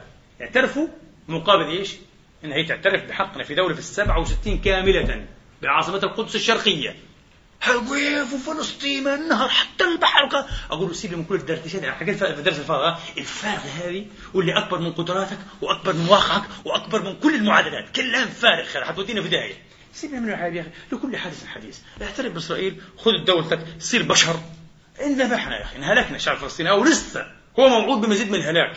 وبعد هيك يا حبيبي لكل حادث حديث. دوام الحال من المحال. اليهود اشتغلوا 2000 سنة والآن صارت لهم دولة عم يحانوا أباطرهم. هم مش أباطرة، ما زالت دولة ضعيفة بصراحة، مش عسكريا بمعاني أخرى. طيب أنت بتعرف إيش أنت بعد 10 سنين 20 سنة إيش بصير؟ يغير الله ما يشاء. ممكن تصير قوة إسلامية إقليمية عالمية يا حبيبي، تبدأ إقليمية وتنتهي عالمية يا بابا. تمتلك السلاح والمال والاقتصاد وتبدأ تكبر تكبر تكبر. طبعا والعالم حيتفهم، العالم الغربي يقول لا والله احنا مش راضيين بالوضع هذا، احنا بدنا يا سيدي حق العودة الآن لكل اللاجئين 48 يرجعوا أقراهم يا حبيبي. يا جماعة هذول كثار 7 مليون، والله هذا مطلوب. ونشوف القرارات الدولية ونشوف التاريخ والجغرافيا يقول لك والله مزبوط صحيح، يرجعوا بيرجعوا. اليهود بتناقص وهذول بيزيدوا يا حبيبي. الشعب الفلسطيني الآن مرشح في 2020 في 2020 يقرب لك على 17 مليون. شيء يعني هذه قنبلة ديموغرافية حقيقية على فكرة. اليهود خايفين منها جدا جدا جدا، لكن هي موجودة وجاي. في 2050 متى حيصير يا حبيبي؟ ايش حيصير هذا؟ 40 مليون. هم حيظلوا كم مليون؟ لكل حادث حديث فكر بطريقة واقعية وحصل ما يمكن إلى أن يمكن تحصيل ما هو أكثر يا حبيبي. هم عملوا اليهود، هم عملوا، كانوا أذكى منا بصراحة. ما قالوش لا التوراة لا يجوز، الحقامات الهبل هذا، ما قالوش هيك. قال أعطونا شبر بنعيش عليه، مش هنعيد كلام الإنشاء مرة ثانية. هي اللي صار. فلما تجيني حماس هدول لك لا حماس السلطة، ومش أنا مش هدافع عن حماس ومش معني بالدفاع عن حماس وعن أخطاء حماس، بس أنا بقول لك أنا متأكد نعم اللي بيمارس السلطة تفكيره السياسي حيختلف كثير عن اللي بينظر للسلطة. صح ولا لا؟ تتخيلوا أنتم الحين واحد أستاذ جامعي مثلا الدكتور نافع مثلا في مصر أستاذ جامعي كبير في العلوم السياسية مثلا، افترضنا إنه هذا بدنا نيجي نحطه يصير رئيس دولة، فكرونه يصلح يكون رئيس دولة ممتاز يعني. إذا ما صارش له بسموه باللغة العامية أبرهولهم يعني إعادة تأهيل rehabilitation. إذا ما صارش إعادة تأهيل له حيصير رغما عنه أصلا هو إعادة تأهيل بمعاناة السياسة اليومية والسياسة الواقعية وسياسة الأربع عيون يا حبيبي، مثل الكتب والمجلات والتحاليل. السياسة في الواقع اللي يقال خلف الكواليس غير يقال في الإعلام. وعين عينك يقال أحيانا هيك، عين لعين. إحنا موقفنا كذا كذا كذا، شوف حالك ووزن نفسك يلا زي هيك. يعني الحين تستبعد إنه حماس مثلا في لقاءاتها السرية مع أمريكا، هتقول السرية طبعا اعترف فيها الزهار اعترف إنه من 20 سنة كان عنده لقاءات مع إسرائيليين. إيش رأيكم؟ اعترف الزهار وقال لك مش حخونه أنا ولا مش هعترف عليه، بالعكس حقول هذه علامة نضج عنده، وعلامة نضج عنده في الفترة هذه ما كان شيء شعلن عن ذلك، لأنه لو أعلن حيعتبر حدخول اسم نفسه، هذا خاين. لكن هو واعي الزلمة، واعي عارف انه بيعرف لغات، هو اجنبي وقاعد كذا وبيقدر يعني عنده شويه وعي. فمش غلط في المرحله هذيك، ما كانش ممكن. محمود عباس انا واحد من الناس اخذت عليه انه هو يعني قال لك انا كنت عراب السلام من 72. عجيب. فقال لك هذا خاين، او بعد 73 هذا خاين كذا. طيب هو خاين، حقول انا كنت خاين. هو فهم ان المرحله الان اختلفت، الان تسمح انك تقول شغلات وحقائق سوا. هو حاول يخدم قضيته، يعني يعمل مفاوضات مع اليهود وشوف ايش يعني سكه للسلام، مسار للسلام. فهم انه فيش شيء، بدك تسوي سلام عشان تلتقط نفسك. استراحه محارب يا حبيبي على الاقل، لمدى جيل، نصف جيل، 10 سنين، 5 سنين، شوف حالك انت كيف. الوضع صعب. فايامها لو قال انه ايش عمل مفاوضات لاخوت المباشره على ايد الفتحويه مباشره، بقول له خلينا انه خايم رجليه. بس الان بقولها وافتخر فيها انه هو معناها هي كان سابق ايش لزمانه. شفتوا؟ كان سابق لزمانه. انا شفته، انا عملته كنت فاهم. مثل الان احنا كلنا صرنا نشيد بموقف بورقيبه، صح؟ مش كلنا يعني، لا بعضنا الاسلاميين لا بيشهدوش.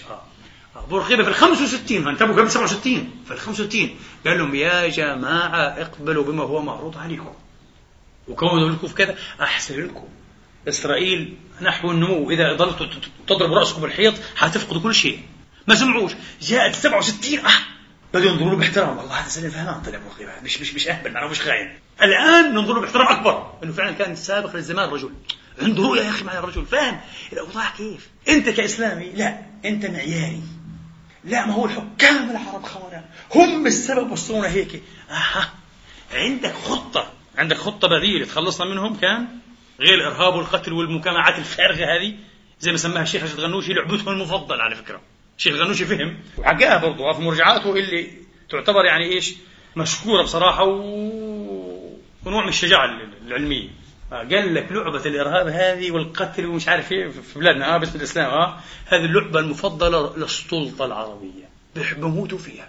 هم بيعملوا بكل وسيله ورطوك عشان تطلق رصاصه، تفجر حافله، تنسف جسر، بدهم يعملوا هيك عشان يذبحوك عن اخرك. فاحسن لك ابعد عن اللعبه هذه، اصحى تلعب بالنار. وانت الان في دوله مش دوله بني اميه اللي ما نجحتش فيها للاسف ايامها ولا مؤامره، كله خسروا وماتوا، ائمه اهل البيت اتقطعت رؤوسهم وانصلبوا. ما نجحتش الا ثوره كليه، ثوره مين؟ العباسيين، وعلى اساس ديني كمان. وبقدره الله كان ممكن تهزم، وزي ما قلت مره انا لو هزمت سوف يسجل التاريخ الزنادقه العرب اللي تآمروا مع الجناح الفارس الاسود بقياده المجوس الملعون عابد النار ابو مسلم الخراساني لعنه الله عليه، والحمد لله اراح الله منهم. وهيك حيكتب التاريخ عن ثورتهم 5 أسطر كلها هجو وسب ولعن وزندقه، لكن قاموا وصلوا دوله، فصارت الدوله العباسيه العظيمه، واستبحر العمران والعلم ودار الحكمه والمراصد والمأمون، وهذا الهبل بتكرر باستمرار ما في شيء. فيبدو مثل ما قال ميشيل فوكو ان الحق هو لعبه قوه. سمعتوا العباره هذه لفوكو؟ فوكو عنده كثير تحليلات في الخطاب، ديسكورس وقال لك في النهايه طبعا روحه هي النسبيه، هو احنا ما نوافقه، بس بنوافقه بصراحه من 10 خطوات في 7 خطوات. لما يقول لك ان الحق لعبه قوه، ايش معنى الحق لعبه قوه؟ يعني معناها الاقوى بفرض معاييره، الاقوى بفرض خطابه، سوا الاقوى بنشر خطابه، بتصير الحقيقه هي ايش؟ ما قال الاقوى، وتعير بها الاشياء. شفت؟ يعني خلينا نكون واقعيين. الان انا واحد من هذول الناس، يعني بنحب ندافع عن حقوقنا حيني، وبنحاول نكون فعلا سياسيين وفاهمين يعني اللعبه كيف، بنغصب عنا. الذكي فينا، الذكي لا هذا شيء ثاني. الذكي فينا بحاول يقول الشريعه الدوليه، القوانين الدوليه، وشويه الحين بنعتبرها انصفتنا شويه. يعني بحسب الشريعه الدوليه ال 67 ارض محتله، صح يا جماعه؟ والله صح يا عرب.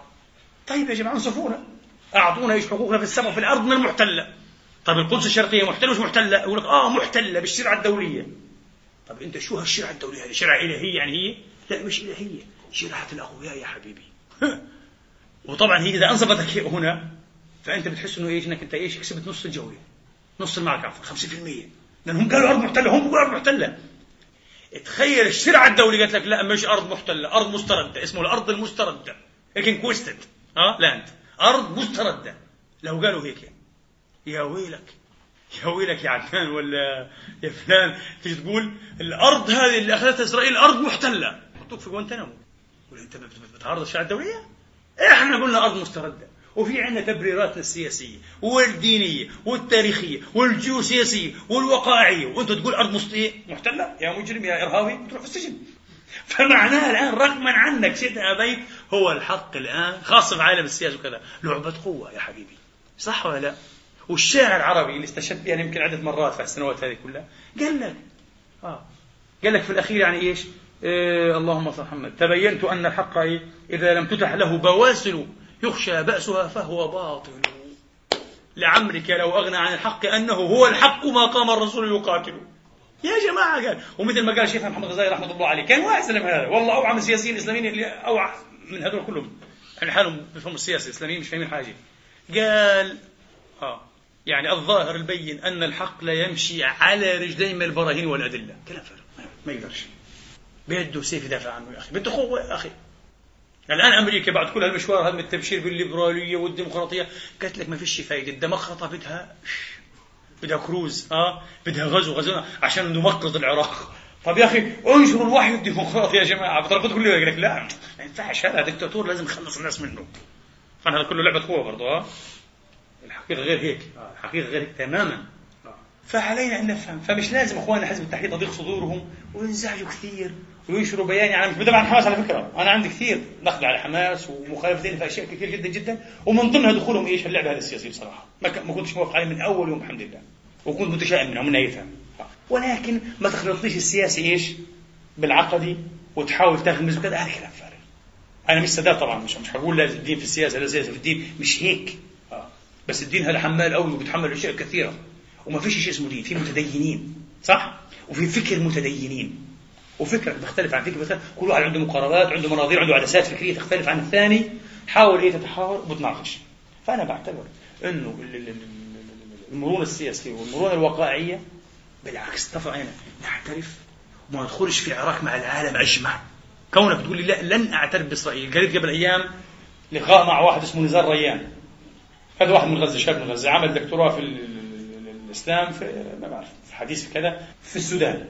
لما كان هنا الدكتور أحمد علي الإمام حكى قال لي هذا عندي عمل دكتوراه عن مستقبل الإسلام عبر الأحاديث كلها، إنه كيف الإسلام حيرجع والمسيح الثاني المسيح عيسى بن مريم ومش عارف هذا تفكيره. طيب فعمل لقاء يعني مع تقريبا ما بعرف رويتر أو البي بي سي، قال ما في شيء اسمه إسرائيل، لا يوجد شيء اسمه إسرائيل، لم تكن وهي غير موجودة ولن توجد.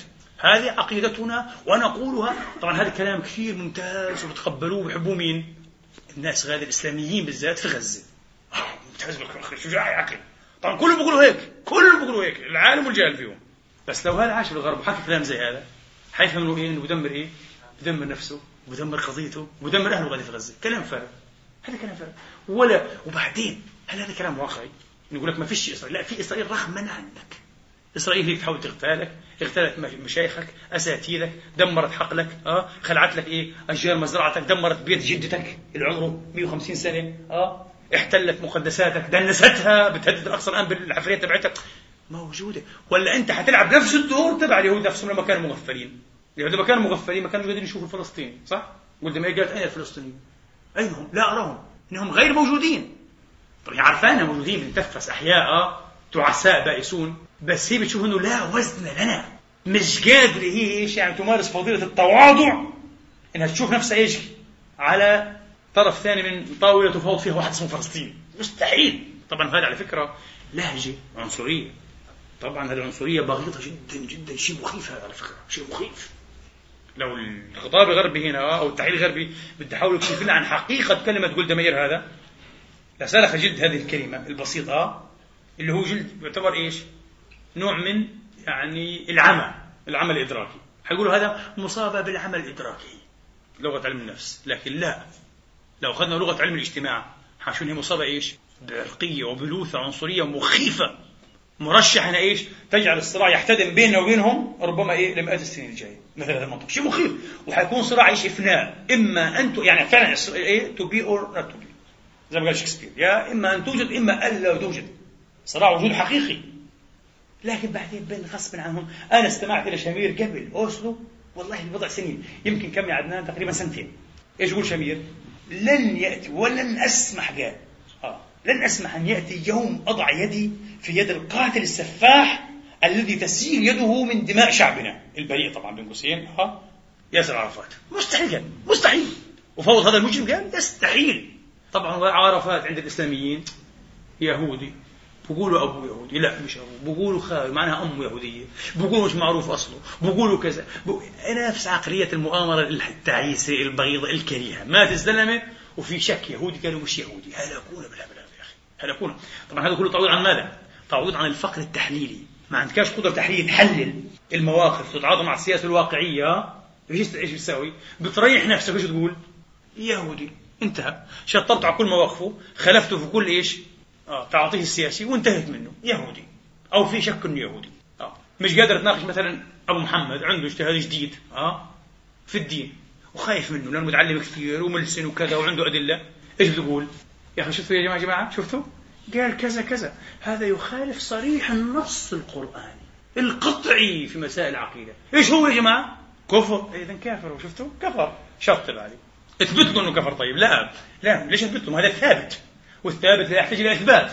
هروب، تبرير ايش؟ للضعف في المواجهة، صور المحاورة، شطب عليه. هذا عقلية فزايدك.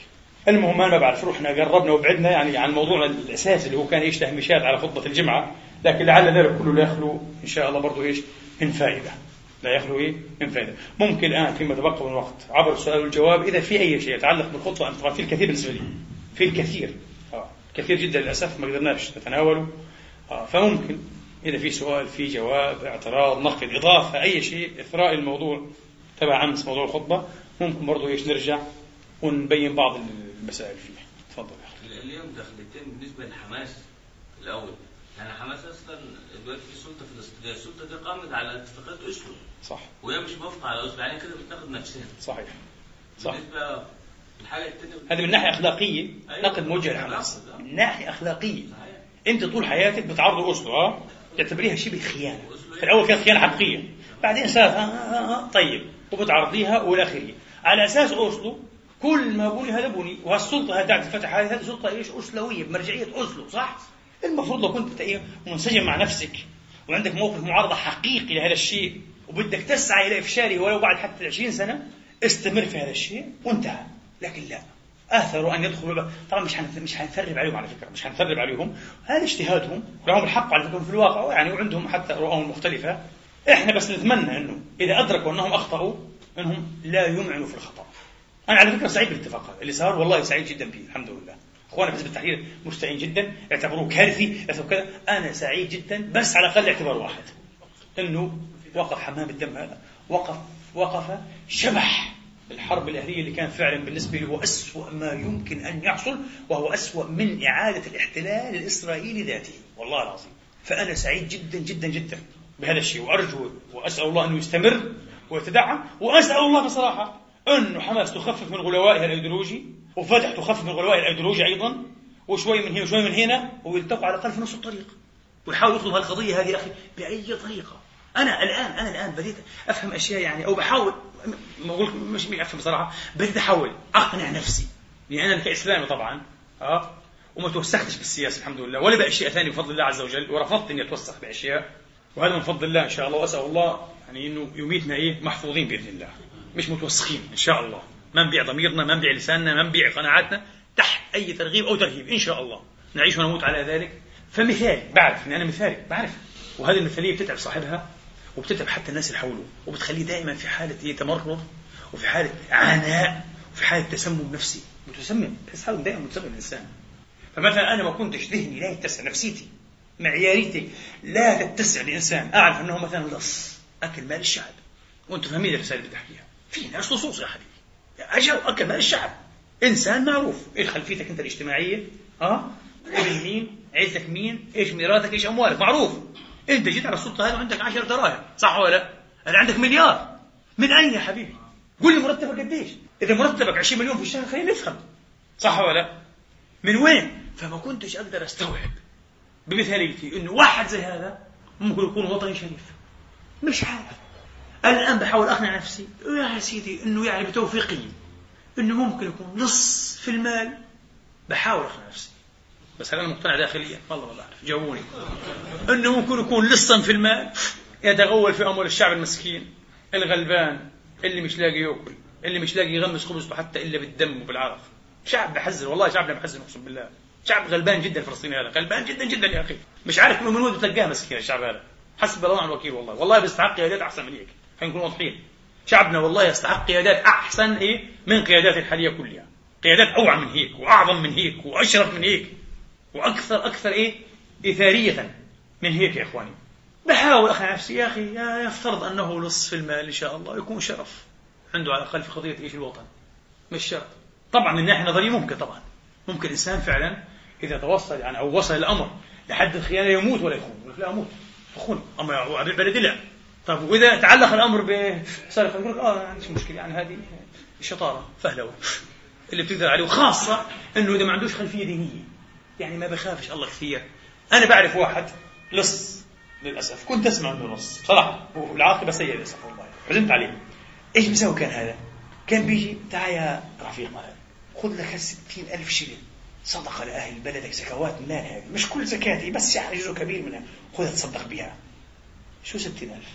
أنت عندك ملايين كما أسمعنا، ما بنعترف شو مش لازم تكون عنده ملايين طبعا، بس مبين ملايين بتبيع صاحبها وين بسكن وين بركب ايش كل هذا وش مرض مبين بعدين النتيجة النهاية كانت بائسة جدا جدا، خضع الحساب والكذا، وفعلا صودر من أمواله تقريبا كل أمواله 655 مليون دولار. يا حبيبي تعطيني 5,000 زكاة؟ شو 5,000 هذه؟ فدائما كنت أفهم أقول المسكين هذا والله كنت أشفق عليه، أقسم بالله شوف خزن في نظري، أقول هذا فكر نفسه بخدع الله، يخادعون الله والذين آمنوا. يا حبيبي تخدع ربك أنت؟ كأنه بده يعطي الله رشوة، بده يرشي ربنا استغفر الله العظيم، يا ربي خذ هذول وسمح لي خلاص عاد.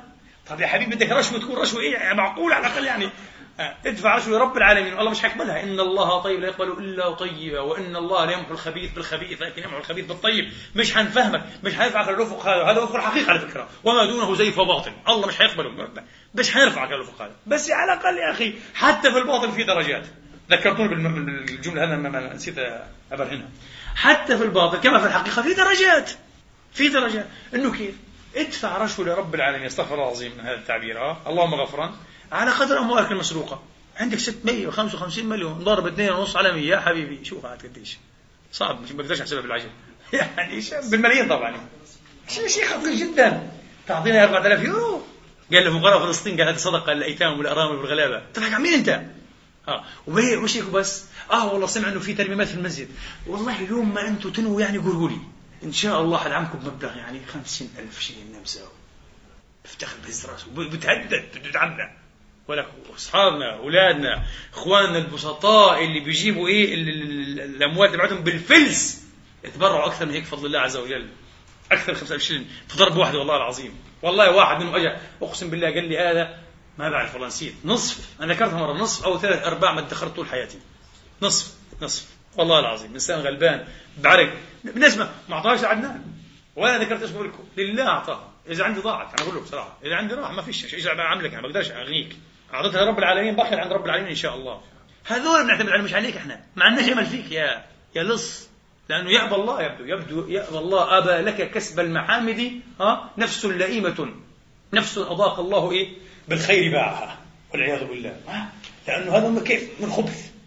فالمهم فمرة بشكيه الفقر، قال والله يا أخي الواحد هذه الظروف هذه والكساد الاقتصادي أعوذ بالله. قلت له قال يا أخي والله صعب، قال ابني في الجامعة ما كنت أصرف عليه، قال بكلف، قال حسب الله ونعم الوكيل. قلت أضحك عليه فكرني أهبل، بده فهمنا على إيش إنه الله يخليك في المرحلة هذه إذا في أي داعي المسجد ما تقلش علي لأنه أنا مش قادر أصرف على ابني. قلت عالمين علي يا حبيبي فاهمك والله، وما بدنا منك ولا طلبنا منك ولا ننزل لمستواك أصلا، روح ابعد عنه الله خليك، فكرة تتهدد قاعد من 10 سنين بتهدد 50,000 شو الهبل هذا. فطلع 655 مليون يا حبيبي. الآن طبعا انتظر السكر، انتظر الجلطة، انتظر مشاكل، انتظر شماتة الناس، انتظر لا أراك الله. على الأقل هو يقدر يعامل الله بالخبيث تبعه، هذا المال الخبيث بضعة ملايين لمساجد، لمراكز، لمدارس، لحضانات، لأي مشروع خير يا أخي بصراحة اعملوا للناس أي مشروع خير لعباد الله. فبقول لك فما بعرف هل ممكن الإنسان يكون سراق كذا يكون وطني؟ نظريا في ناس زي هيك، خاصة اللي بيكون مش على خلفية دينية بصراحة، بيخدع نفسه، بعتبرها فهلوة وشطارة ومن منطق، إن لم أخذها أنا أخذها اللصوص الآخرون، فلأخذها أنا، وبكون مقنع نفسه، وإن شاء الله بس برضو إن شاء الله إن شاء الله مفتوحة، هتصدق كثير فيها إن شاء الله، هتصدق كثير، هعطي هرجع الحقوق لأصحابها، هم بأخذوا أنا هعطي. ولما الله يبتلي بعطي ولا بعطيش؟ والله ما بعطي أقرب الناس إليه، والله ما بعطي خالته ولا عمته يا أخوان. طبعا أنه مال خبيث هذا، تزداد نفسه خبثا به والعياذ بالله، والله العظيم حرام، ما في بركة والعياذ بالله تبارك وتعالى. فما بعد، فأنا بتفق معك فعلا أنه هنا في مأخذ أخلاقي على حماس صراحة، مأخذ أخلاقي حقيقي. لذلك ما علينا، خلينا ما علينا. خلصت مداخلة كده وسؤال صغير يعني. تفضل. بالنسبة للمداخلة حضرتك اتكلمت على الشيعة والسنة، كانوا جايبين من الأسبوع الدكتور القرضاوي والرئيس السابق رفسنجاني. الدكتور القرضاوي قبل نهاية الحديث بيقول له انت مش عايز تفترح ان تعترف ان ايران لها مفاتيح في العراق وفي جيش بدري، يعني معنى الكلام وكده، يبقى اللقاء ده زي الفيتو، انت مش عايز تعترف تقول له ايران ملهاش. انا برضو مع راي الدكتور القرضاوي. على كل حال يبدو الكلام اللي سمعناه من اخواننا العراقيين ومن اكثر من جهه، وانا سمعت من اخوان العراقيين شيعه قبل ان اسمع من اخوان العراقيين السنه، انه هذا كلام حقيقي. وللاسف مضطرة ايران وإلها مشاريعها وإلها يعني ايش للاسف اخطائها، واللي بتنتهي بجرائم باغتيالات بتصفيات. سمعت من الشيعة قبل أن تسمعوا من سنة، انتبه. فيبدو الأمر فيه، الله أعلم، مش هنتكلم اختلاف جمهورية كامل، الله أعلم، يبدو الأمر فيه له حقيقة، مش هذا نبانين. أنا حضرت من اللقاء على فكرة دقائق للأسف في آخره، للأسف أعجبني شيء في الدكتور قرضاوي الله يحفظه، والله أعجبني جدا جدا، وكبرت عليه الرجل هذا بصراحة، لأنه هو عنده مواقف من قضية ما عجبتنيش. هو بيحكي الحق ما يفهمه، بس تصوره في نظري ما كانش ناضج بدرجة بخطورة ما يحدث للأسف، ما عجبنيش. مثل تصور أي شيخ سنة عادي كان للأسف، مثل أي شيخ سنة عادي كان تصوره، لكن حكى كلمة ممتازة ما يحكيهاش أي شيخ سنة عادي بصراحة. وبتأكد لك إنه الزلمة هذا حتى لما تختلف معاه هو مخلص لأمته ومخلص لدينه ومخلص لقضايا مسكين، بس بتكلم بحسب برضه فهمه، هو بشر. عارف ايش قال لسنا، ومع ذلك قال رغم إن كان على إيران وكذا وكذا وكذا. سمعتوا ذلك كذا؟ أحسنت. قال في حال حوربت إيران سندافع عنها، سنقاوم نحن، إذا حوربت إيران سنقاوم، سنجاهد ضد محتل إيران. أعجبني جدا، قلت بارك الله فيك، فعلا إنك رجل صالح. هذا الوعي، تعرف ليش؟ لأنه في نهاية المطاف قتلت إيران ما قتلتك، زي ما بصير حتى في العيلة الواحدة ويأكل جرح في الكف. ما بصيرش إنه أحيانا إنه أخ بقتل أخوه، ابن عم بقتل أخوه، كذا بصير يا أخي، وخاصة في أمة زي الجاهلية. على فكرة أنت الآن زي ما قلت أنا، إحنا جمهورية الألغام، إحنا بلاد الألغام. على فكرة لو انتهى مشكلة شيعة وسنة مش هحلف لك، بس أنا متأكد إنه لو أرادوا أن يفجروا لغم الحزب الفلاني كذا والحزب الفلاني حيصير في برضه مقاتل. إيش رأيك؟ لو أرادوا يفجروا بين الوهابية والأشعرية وتصل للتكفير والتصفيات في الأخير وفتاوى تصفيات، صف رؤوس الوهابية، صف رؤوس الأشاعرة الكفار هذول الزنادقة، حيصير كمان حيفجروها وبحركوها بطرق شيطانية وبتتحرك بسرعة. وإذا بتقرأ أنت في المنتديات هذه الإنترنت، مش تكفير وبس، تكفير لبعضهم وبذاءات وقلة أدب ولعن، وبتقرأ أشياء يعني ولع. أنا بصراحة ما قرأتها، ما حبيت أقرأها. واحد بتابع بعدين قال لي، فقلت له يا أخي أنا أنصحك أترك الموقع. قال لي والله فعلا هي سممتني، قال ونكدت على حياتي. قال ليش هذا؟ قال لي بيقرأ بحس إنه المسلمين هذا أمة وسخة جدا جدا وقذرة، حتى عندهم مش أدب، وعلماء بعضهم عنده علم، يعني عنده علم وعنده مؤلفات. قال لي سب ولعن وطعن وتكفير وقلة شيء فظيع. طيب اللي بكفرني هل ما عندوش استعداد يقتلني؟ بالعكس، إذا كان ممتاز هو ملتزم بشرع الله وحدوده حيستتيبني، حيعطيني مهال إنه تب إلى الله وعد عن كفرك يا أشعري، عد عن كفرك يا وهابي يا سعودي، أنا مش عارف. إذا ما رجعتش خلص، هو بعد فترة بشوف عاد. هو في رأي يقول استتابة مرة واحدة، في رأي بيقول استتابة 3 مرات، في رأي بيقول استتابة في يوم، رأي بيقول استتابة ل3 أيام. هو حيستنفذ ذخيرته الفقهية، وبعد 3 أيام يبعث لي ذخيرة حية. انتهيت خلاص، بيقول لك دعونا ندخل به الجنة، يعني عادي. فنحن بلاد الألغام ملغم بلاد على فكرة. ليه؟ لأنه في جهل، فيش قدرة على الحوار، وبعدين الكل ناطط على حمار هالفكر الإسلامي، الكل عامل حاله إنه بيقدر يخوض ما شاء الله وعالم وتأخذ منه الحكمة. يا حبيبي هذا القتل نحن عليه. فالقرضاوي ما شاء الله عليه فهم إنه بتضل خلافات عائلية في عيلة كبيرة اسمها الإسلام يا حبيبي. هذا العيلة فيها فيها واحد اسمه السنة، في واحد ابن عمه اسمه الشيعة، ابن عمه الثاني اسمه الإباضي، ابن عمهم الرابع اسمه الزيدي أو أخوهم الزيدي. موجودين هذول في عيلة واحد اسمها الإسلام. وعدوك لا بيحب يفرق ولا من شأنه أن يفرق، بيهتمش بالشيء هذا، ولا مش صحيح. أكثر ما يهدده ويخيفه أن تتحد أبناء هذه العائلة. هذا حيجننه. أنتم تعرفوا الآن لو وقف العرب السنة، وعلى فكرة لما نحكي عن العرب يعني الحكومات العربية، بصراحة أنا أرى أنه يعني من المهزلة أن يوصف أنهم سنة أو شيعة. هم لا سنة ولا شيعة، هم سلطة أو سلطات أو حكومات في الحقيقة علمانية تتوسل بالدين. لماذا؟ لتطويع الشعوب وإخضاعها. عندنا مؤسسات اسمها الأزهر، القرويون، الزيتونة، مكة، المدينة، لتطويع الجماهير وتدجينها والضحك عليها باسم الفتاوى والمشايخ والعمام. بصراحة هاي القصة كلها. فإنك تقول عنهم إيه سنة ما سنة، بس يلا خلينا إيش برضو نكحل عيونهم. الرمداء. لو هالحكومات العربية السنية، ومضحك نحن السنية والله العظيم، هالحكومات العربية السنية هذه فعلا أرسلت رسائل سواء للتواصل مع إيران، لاختزال الخلافات، للتواصل كمان إيش والتعاون في ميادين معينة، سوف يجن جنون أعداء هذه الأمة.